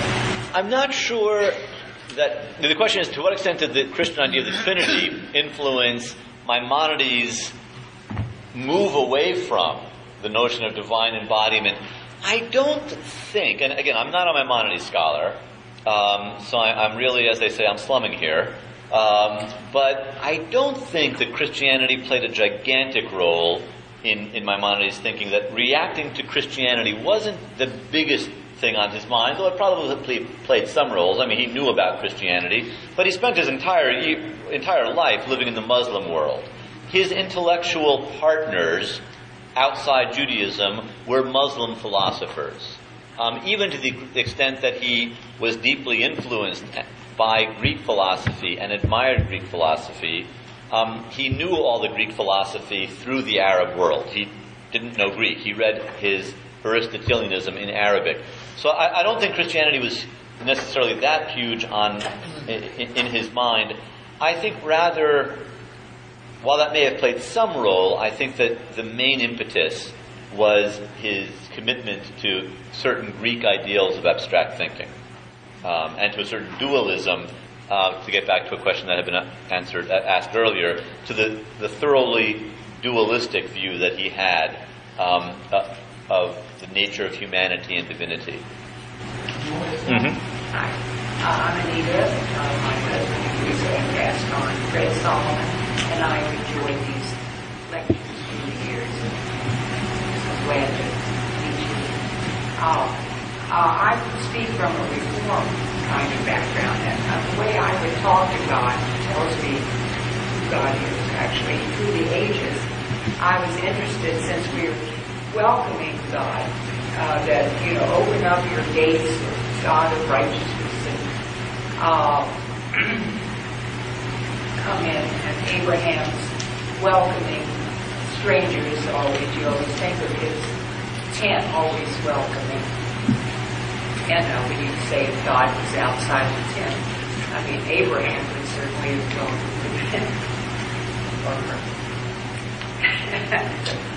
So I was thinking that God is speaking, and we're speaking to God in many different moods. As a psychologist, I'm particularly interested in God. When God becomes angry, he is retaliatory in many ways. But in reform, we always learn that we do not punish, and that God is a forgiving God. That's what peace of the code is all about. So how do you put those two ideas together, that we're welcoming and yet we're seeing God as a very punitive being in whatever we want? The question of God as a punitive God and as a forgiving God was one of the major tensions in the Hebrew Bible, and a very productive tension. Tremendous topic. I don't think offhand it's directly related to what I'm dealing with here, which is the notion of divine embodiment. So I think I'm just going to punt on that one. That's another topic to talk about, but that would be a whole different set of classes. So I'm going to see if there's any other questions over here. Yes? I've been wondering what it is that has changed to convince me that the writers of the Bible saw God as having at least one body. But it's clear also that we don't believe that, and something has changed in Jacob mentioned something earlier about the concreteness of our ancestors. I was also wondering, anyone who understands and observes the thinking of children knows that youngsters are very concrete, and when they become adolescents, their thinking becomes more abstract and their abilities become more abstract. I'm wondering if there's any relationship, because clearly something has changed between the time the Bible was written and the time we read it today. I think part of it is that we Jews are introduced to and gain a lot from the abstract thinking of the Greeks. So I think that's one of the things that changes. As is often the case in Jewish culture, there is much to be learned from our environment. It's not that we've got all the right ways and the best ways of thinking about things.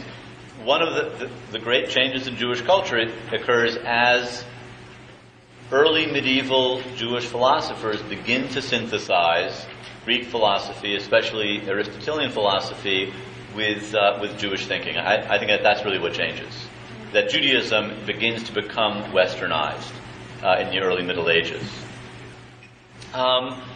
Okay, I think it's 7:30 about, so we should move on a little bit after 7:30. We should move on to our next lecture, which will really start talking about this notion of not just God's bodies, but God's many bodies. Now, to talk about this, actually two things I'd like to do. One, let me just ask, should this now be on, this thing here? It's been on. Okay, gotcha. Since we're about to start this second lecture.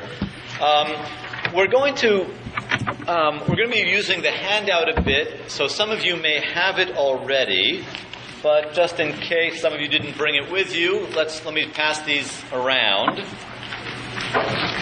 Here you go. Either take one or pass it along.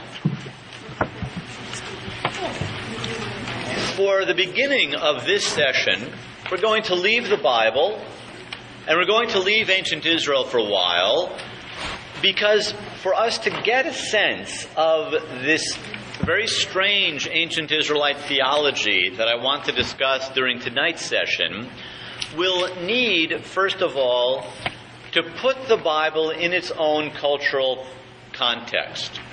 And the cultural context of ancient Israel is the ancient Near East. The ancestors of the Israelites and the neighbors of the Israelites were the Canaanites, the Babylonians, the Assyrians, perhaps to some smaller degree the Egyptians. And to understand how biblical Israelites thought, to enter their mind, to enter their thought world, we've got to recover some ancient Near Eastern ways of thinking about divinity that won't be obvious to us modern Western people. So I want to spend some time just talking about first Mesopotamian, which is to say Babylonian and Assyrian notions of divinity, and then some Canaanite and Aramaean notions of divinity. Because something that I began to sense in my own studies of Mesopotamian literature especially, Babylonian literature especially, was that there's a whole different conception of a type of being, a type of existence that the Mesopotamians had when they thought about their gods.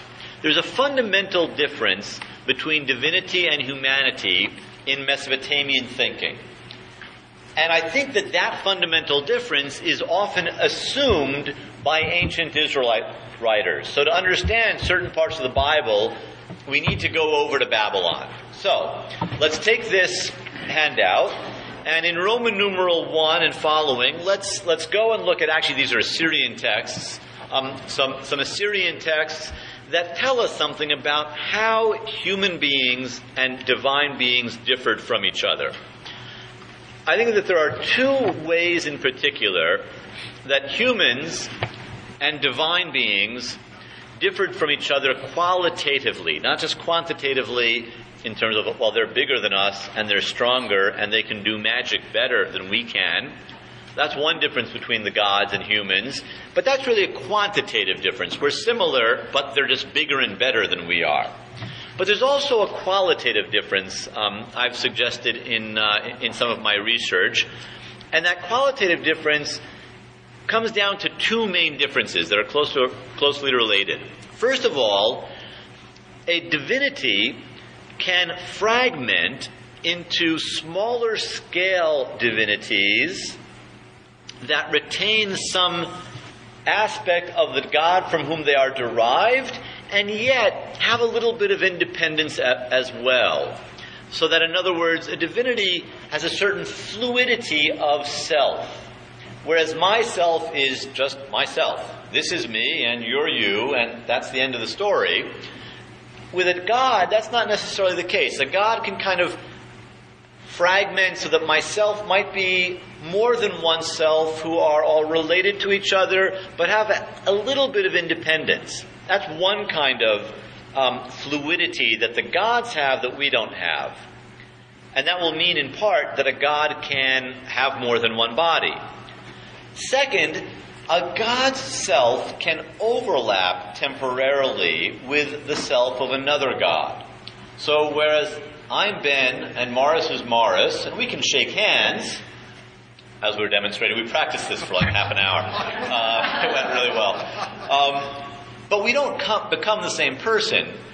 Well, the god Enki and the god Marduk, they're separate beings with their own personalities and their own bodies, and yet they can also mingle for a little while, merge, and then unmingle, unmerge, and become separate again. So there's a fluidity of self that the gods have that we don't have.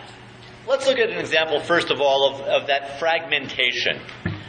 Something that happens often in ancient Near Eastern literature is that you find that there are many different gods who have the same name, but they have different geographic locations or some other modifier to their name.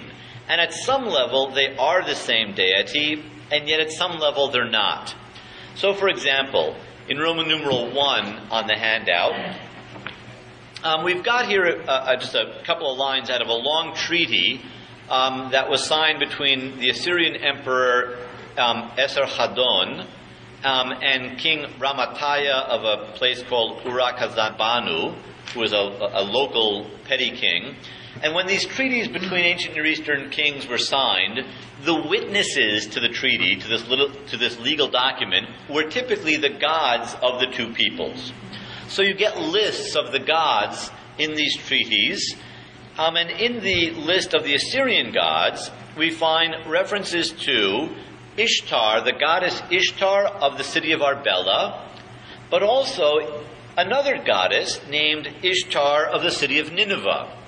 Plus, there's also a reference to the planet Venus, who is generally speaking equated with heavenly Ishtar.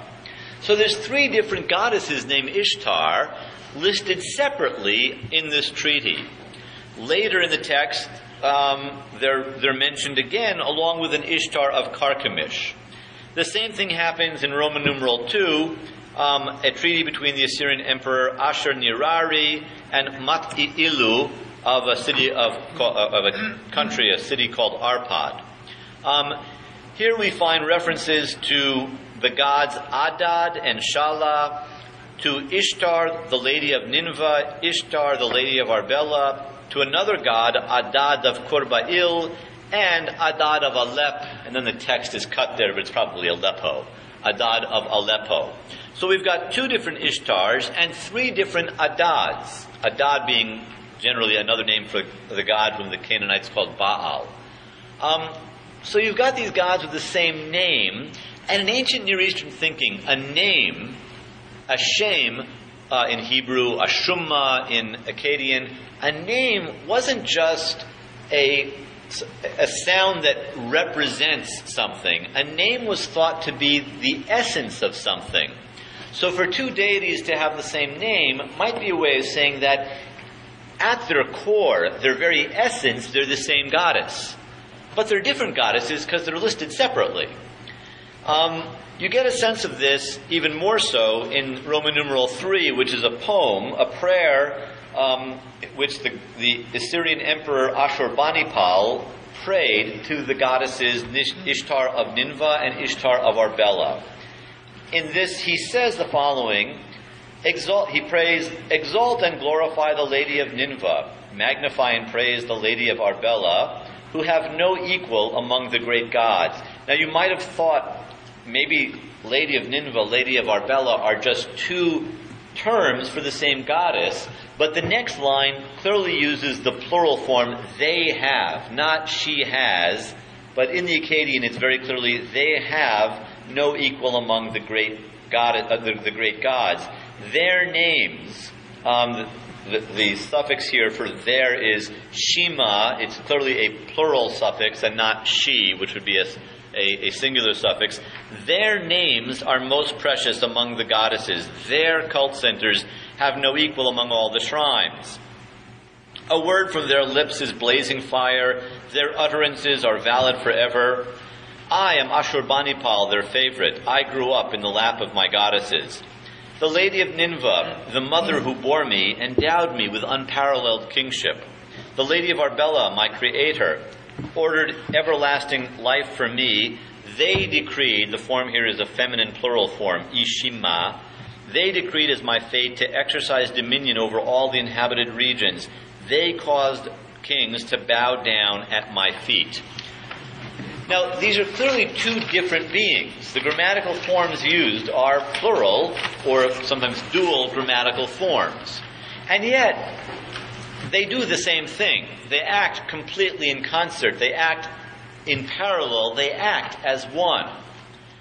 In this poem, they're grammatically separate, but at their essence and at the level of their actions, they're not separate at all. Furthermore, when we go from the poem or from these legal treaties to the realm of mythology, there's only one Ishtar. There's no myth about Ishtar of Arbela, who one day, goes and visits her cousin Ishtar of Nineveh. There's just Ishtar. There's only one Ishtar. Similarly, in Canaanite texts, which I haven't given you on the handout, we have lists of many, many different Baals, but there's only one Baal in mythology. You don't have stories about different Baals who interact with each other. So that at some level, all these different gods, they are, but they are not the same. Why? Because a god is different from a human. A god can fragment into lots of local manifestations whom you can pray to separately, and yet deep down, they're all really the same.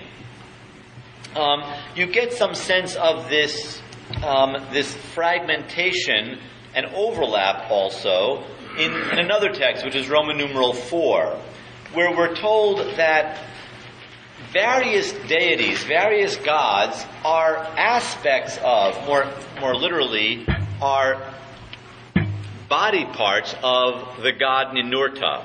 So that in this prayer to Ninurta, one says, "O Lord, your face is Shamash, who is the sun god. Your locks are Nisaba. Your eyes, O Lord, are Enlil, the god of the storm and the wind, and his wife Ninlil. Your eyeballs are Gulat and Belet Ili. Your eyelids, O Lord, are the two twins, Sin, the god of the moon, and Shamash, the god of the sun." So all these different deities, they have their own independent existence, and yet at some level, they're perceived to be parts of the god Ninurta. There are other texts like this that do the same thing with other deities. Various deities that are all parts of the god Marduk, for example. So that various gods, apparently to some degree, merge with each other to form another god. In Enuma Elish, which is the Babylonian creation epic, the main character is Marduk, the god Marduk, whose father's name is also an important character. He is Ea. They're different gods, but at one point in the epic, Ea and Marduk seem to merge with each other. They seem to become the same deity for a little while, but over the long term, they're different deities. Furthermore, Marduk is called by the name of the god Enlil, and the name of the god Ea, and the name of the god Anu, so that a name for Marduk is Enlil Ea Anu. Three different gods who somehow seem to combine with Marduk. And yet they remain separate gods. They have their own mythology, their stories about each one individually, they have their own temples, they have their own statues, they have their own rituals. Deities can merge, they can overlap with each other, they can fragment. So there's some extent to which there's this fluidity in the realm of the deities that just doesn't exist among us humans. Question? I'm sorry? How much of this was political? Some of it may have been political, but I think it wasn't just political. There's other ways of describing one god's or one city's union with another city, or one city's conquest of another city. If it was just political, I think that there are simpler solutions. In any event, even if this solution is in large part political, the fact is that this is the model that they're using if they are using this model to express a political idea, the model is still there. This is the model they chose for it. It's a model that explains some sort of, that assumes some sort of fluidity in the selfhood of these gods. There's another way in which we see these gods as being somewhat overlapping, which is in some ritual texts. We get stunningly boring ritual texts that just list what sacrifices have to be offered to a particular god on a certain holiday. And in some of these lists, you give 2 bulls to Enlil, 2 bulls to Anu, 2 bulls to Ashur, but then you also get, and 2 bulls to Anu Ashur, and 2 bulls to Enlil Ashur, and 2 bulls to Marduk Ashur, so that Marduk and Anu and Enlil, they're all listed on their own as their own deity, but then they seem to merge for a while, and you give other sacrifices to the merged deity. So Anu is an individual, Marduk is an individual, but they're also mingling in their identity for part of the ritual. This is what I would call the fluidity of divine selfhood. The dating of this. These texts are from a wide variety of time periods, going back to the 2nd millennium and in the 1st millennium, but the majority of the texts that I'm looking at tend to be early 1st millennium, from Mesopotamia in the early 1st millennium. That is... Common era? No. BCE. I'm a Bible scholar. If I mention a date, it means BCE. That's the default value. All dates are lower than 0. If it's over 0, it's not scholarship, it's journalism. I'm sorry? These are contemporaneous, say, with the split kingdom. Some are contemporaneous, but a lot of the texts that I'm citing are from a bit before the time of... So some of these texts are pre-Israelite texts. Some of the ones that I'm looking at. And some of them are contemporaneous. I don't think so. Because Eloheinu isn't a name. Eloheinu is a job title. The word Hashem, spelled with the letters Yud, He, Vav, and He, that's a personal name. But El, or Elohim, that's a job title like lawyer, or doctor, or policeman. So that wouldn't be an example of what I'm talking about. That's Hashem Eloheinu is God's name followed by God's job title. Master. I'm sorry? Master, yeah.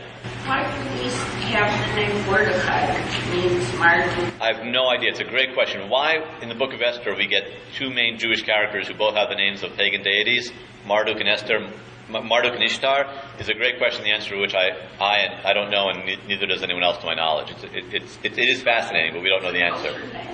Maybe this is Howard's question phrased differently, so I apologize, but since we have several sources, the JPP&D sources that we have kept, is it possible that the same thing happened with, Enlil and whoever and so forth, that they somehow, there were some that had one and some of the other that could put together?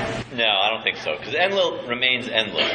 Marduk remains Marduk, even though it is simply in the nature of their being that they can also mingle, overlap temporarily, or fragment, so that there are local Marduks. Actually, we don't have local Marduks, but there are local Ishtars and local Adads.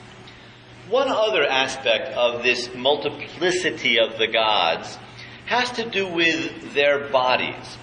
And for this, we're going to have to pause for a minute and learn a little bit about the statues or icons or idols of the ancient Mesopotamian deities.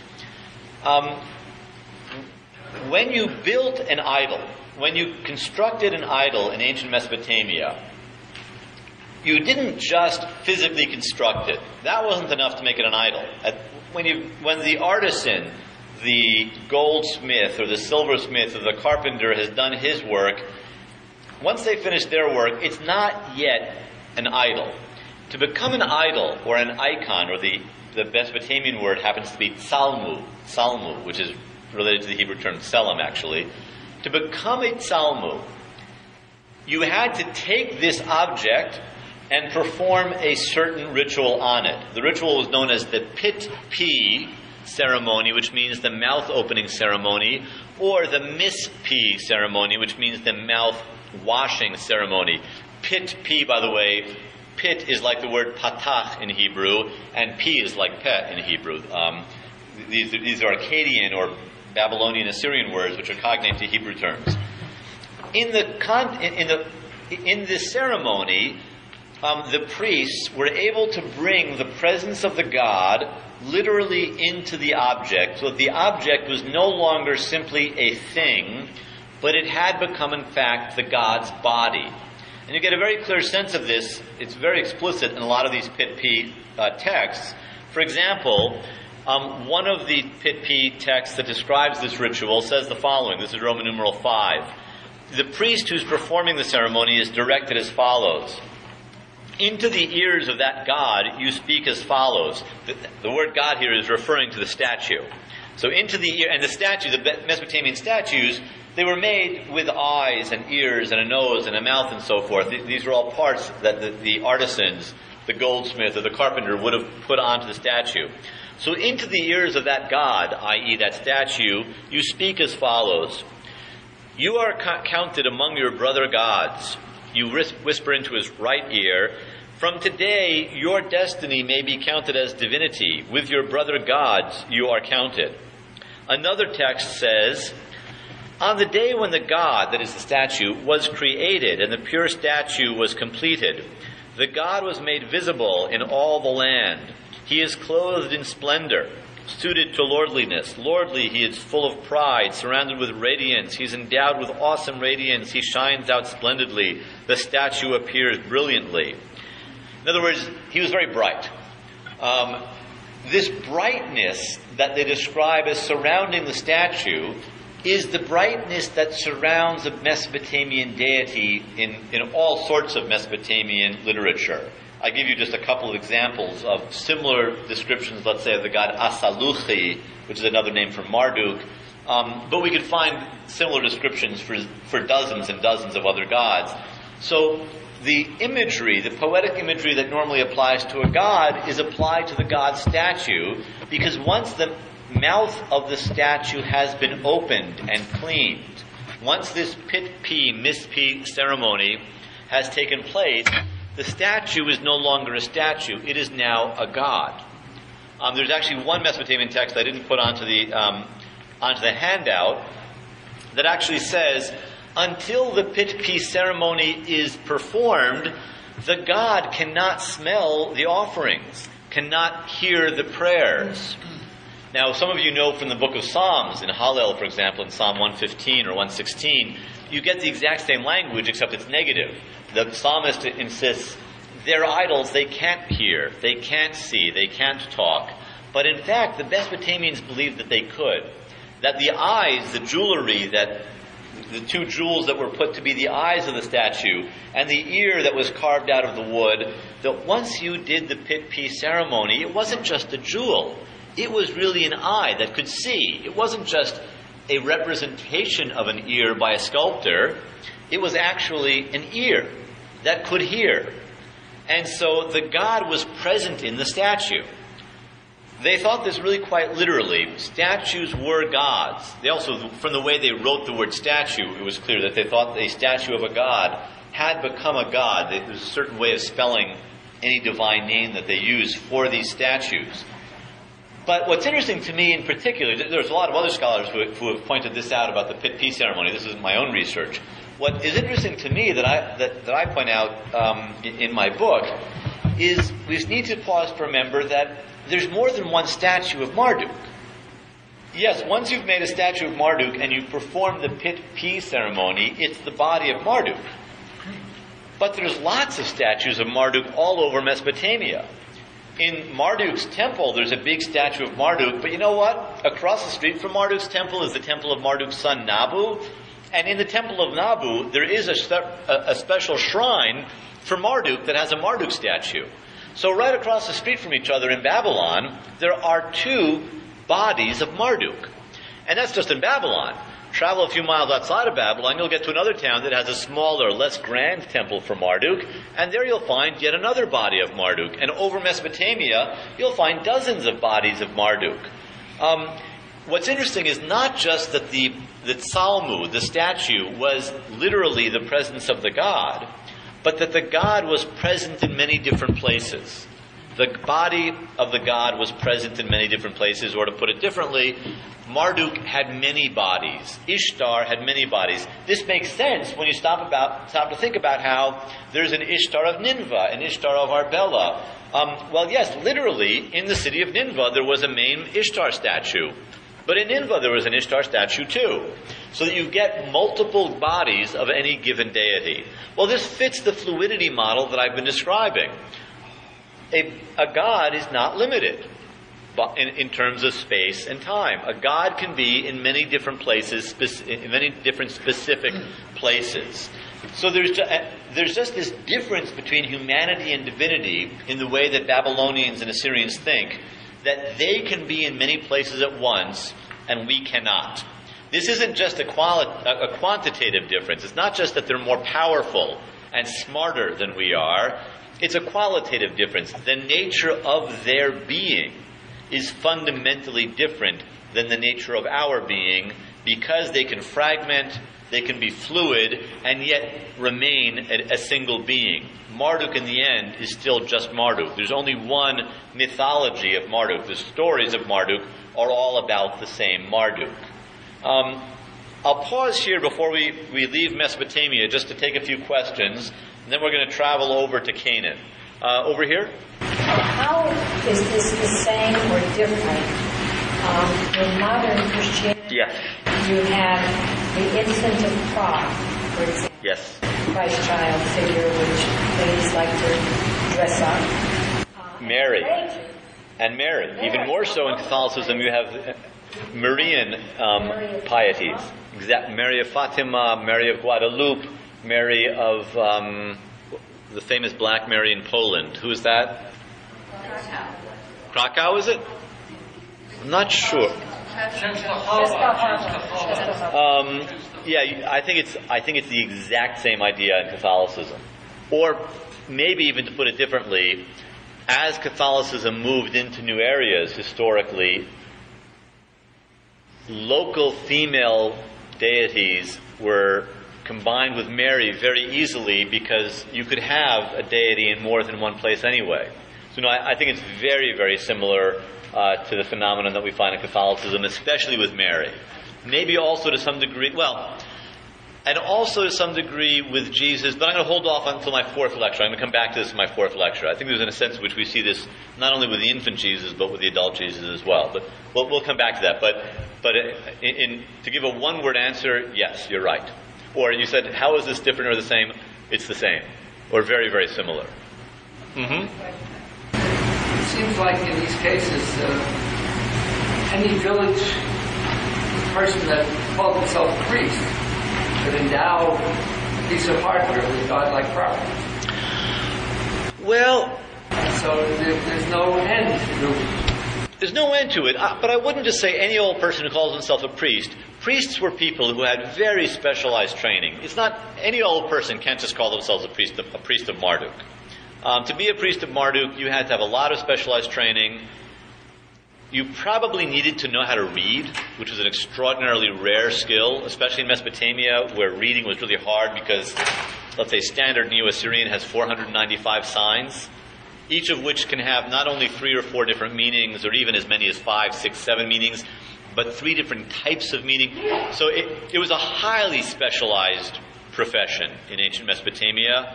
There was a tremendous amount of tradition and lore and legal texts, ritual texts that you had to master. So you're right. There could be lots of proliferations of bodies of Marduk. On the other hand, it wasn't just like any old guy could hang out a sign and say, "Hey, I'm a priest of Marduk." It was a specialized profession that was hard to break into. Probably, for the most part, an inherited office. I don't think that you could just decide you were going to be a priest of Marduk.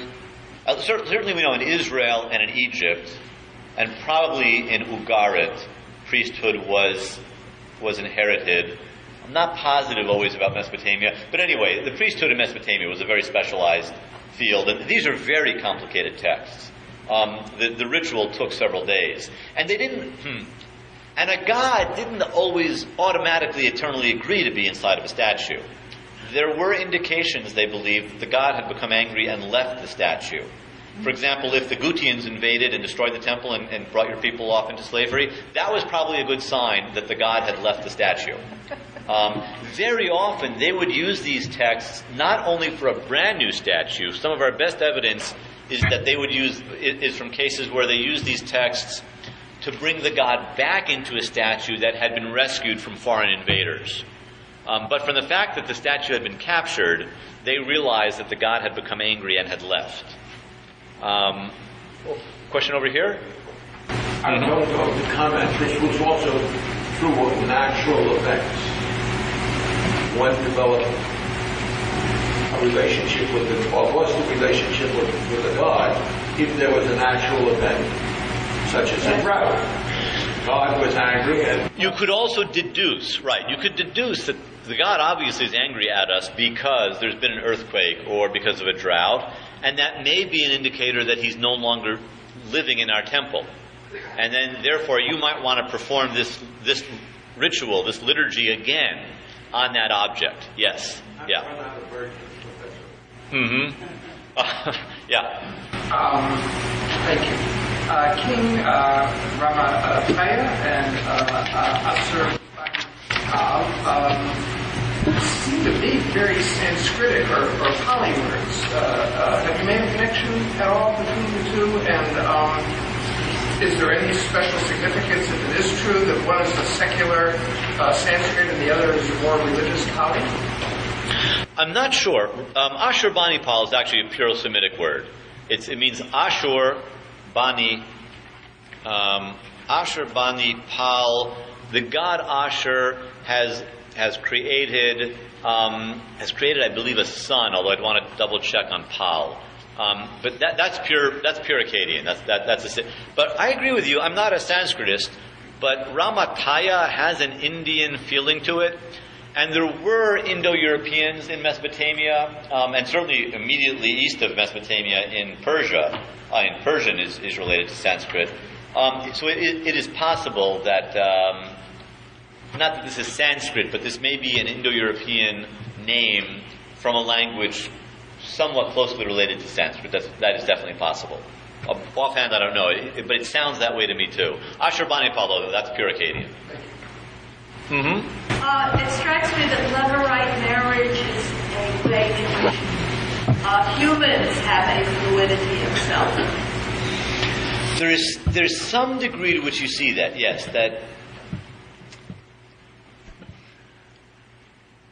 maybe not fluidity, but the suggestion is that Levirate marriage is related to this complex of ideas, because the point of a Levirate marriage, that is, when a man dies, a married man dies without having had a son, his widow should marry his brother, and the child of that union will be the child of the first husband who has died, which implies something, that there's something of this individual that endures. I think in that case it is more a symbolic and legal idea. It may also be, and this gets a little off track, it may also be, though, that it is actually it's interesting to talk about this, Dafka, as it's gotten dark out and it's my father's yard site. There is a sense that sons have the responsibility of caring for what lingers, what endures from their father. I think ancient Israelites, this would be a whole different topic, and if you want to have a weekend on this topic, the person to hire would be John Levinson, actually from Harvard. But Israelites actually did believe in life after death much more than we've all been taught. We've all been taught the Bible doesn't believe in life after death, but really it does. It just doesn't want to talk about it a whole lot. But there is some sense that a part of us does endure after death, and it gets hungry and thirsty, and it's the responsibility of a son to care for the father, which you can do in any of a number of ways. And I think one of which is pouring wine or oil or water into the grave, probably on the anniversary of the death. I think that our custom of the yard site actually derives from this ancient Israelite custom, which is actually an ancient Near Eastern custom all over the ancient Near East, not just in ancient Israel, although it plays itself out a little bit differently in Israel. So if you die without a son, who's going to take care of you? That's why your wife should marry your brother.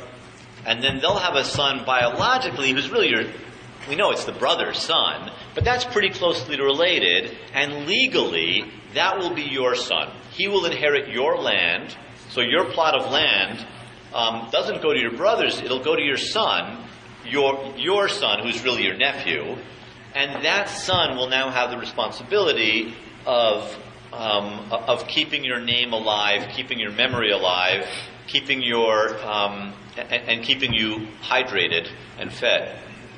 So I think that ultimately it turns out that what you're suggesting is not a matter of fluidity, but is a slightly different sort of issue. Mm-hmm. I was wondering how the fluidity and multiplicity of the God and oneness is reflected, how consistently it's reflected in the grammar of the language. If you think of ancient Hebrew, you can get lost in what singular was plural, was feminine. No, by and large, with the exception of the word Elohim, it's always quite clear what's singular and what's plural. And I think that it's also clear in these other languages. That's how we know that they're not exactly the same in those Mesopotamian texts, especially in number 3, Roman numeral 3. Grammatically, they are separate, and yet. I'm sorry? That you really can count. Yes. Yeah. Grammatical number is quite clear in by and large in these ancient languages. One noun or a verb here or there notwithstanding. Yeah, I think we can count on that. What makes these objects godlike? We have objects today that talk. We have objects that listen, that see. Cell phones. Well, they didn't have any of those things. What makes it godlike is the fact that you perform a very specific magical ritual on it that brings the presence of the god into the object. What makes the god... I'm sorry? We've done that magic on our phones. No, we haven't. This is magic. We don't do magic on phones. We have engineers. What I'm asking is what quality was put into this object that made it different from cell phone? Cell phone isn't a god. They believe that these objects became gods. The Pit-Pi ceremony, the correct magical ceremony, which if carried out to the letter, you say the right words, you do the right actions, that will actually induce the god to enter the object. Now the god remains a free agent. The god can leave the object if the god gets angry. But if you do this right, you can get the god to agree to come into the object. Did it protect you? Did it give you law? It didn't give you law, but it could protect you. It could listen to your prayers. It was more accessible to you than the God who's way up there, up in heaven. Did households have gods that had been viewed, had the Pit-Pi ceremony and so forth, or these mostly in public places? Great question. We know that there were household gods who would usually be much lower ranking gods, not these important gods like Marduk or something. But that's a great question. I don't know. Was the Pit-Pi performed on a local, on your little household god? I don't know for sure, you're really curious, you can email me. I know where I would look it up. I mean, there's 2 or 3 scholars who would really, especially a guy named Vandertoorn at Leiden, whom I would maybe just email him. He's the guy who would know. He wrote the book on the household gods in Mesopotamia. I don't know. If I had to guess, my guess is that a household god, that if you've got your own household god, you probably would hire a priest to do a little peace ceremony on it. And the poorer you are, the less you'd be paying, the more you'd be getting a less impressive priest. If you're a person of considerable means, maybe you could pay for an actual Marduk priest from the Esagila temple to come to do this, from the Marduk temple to come do it for you. But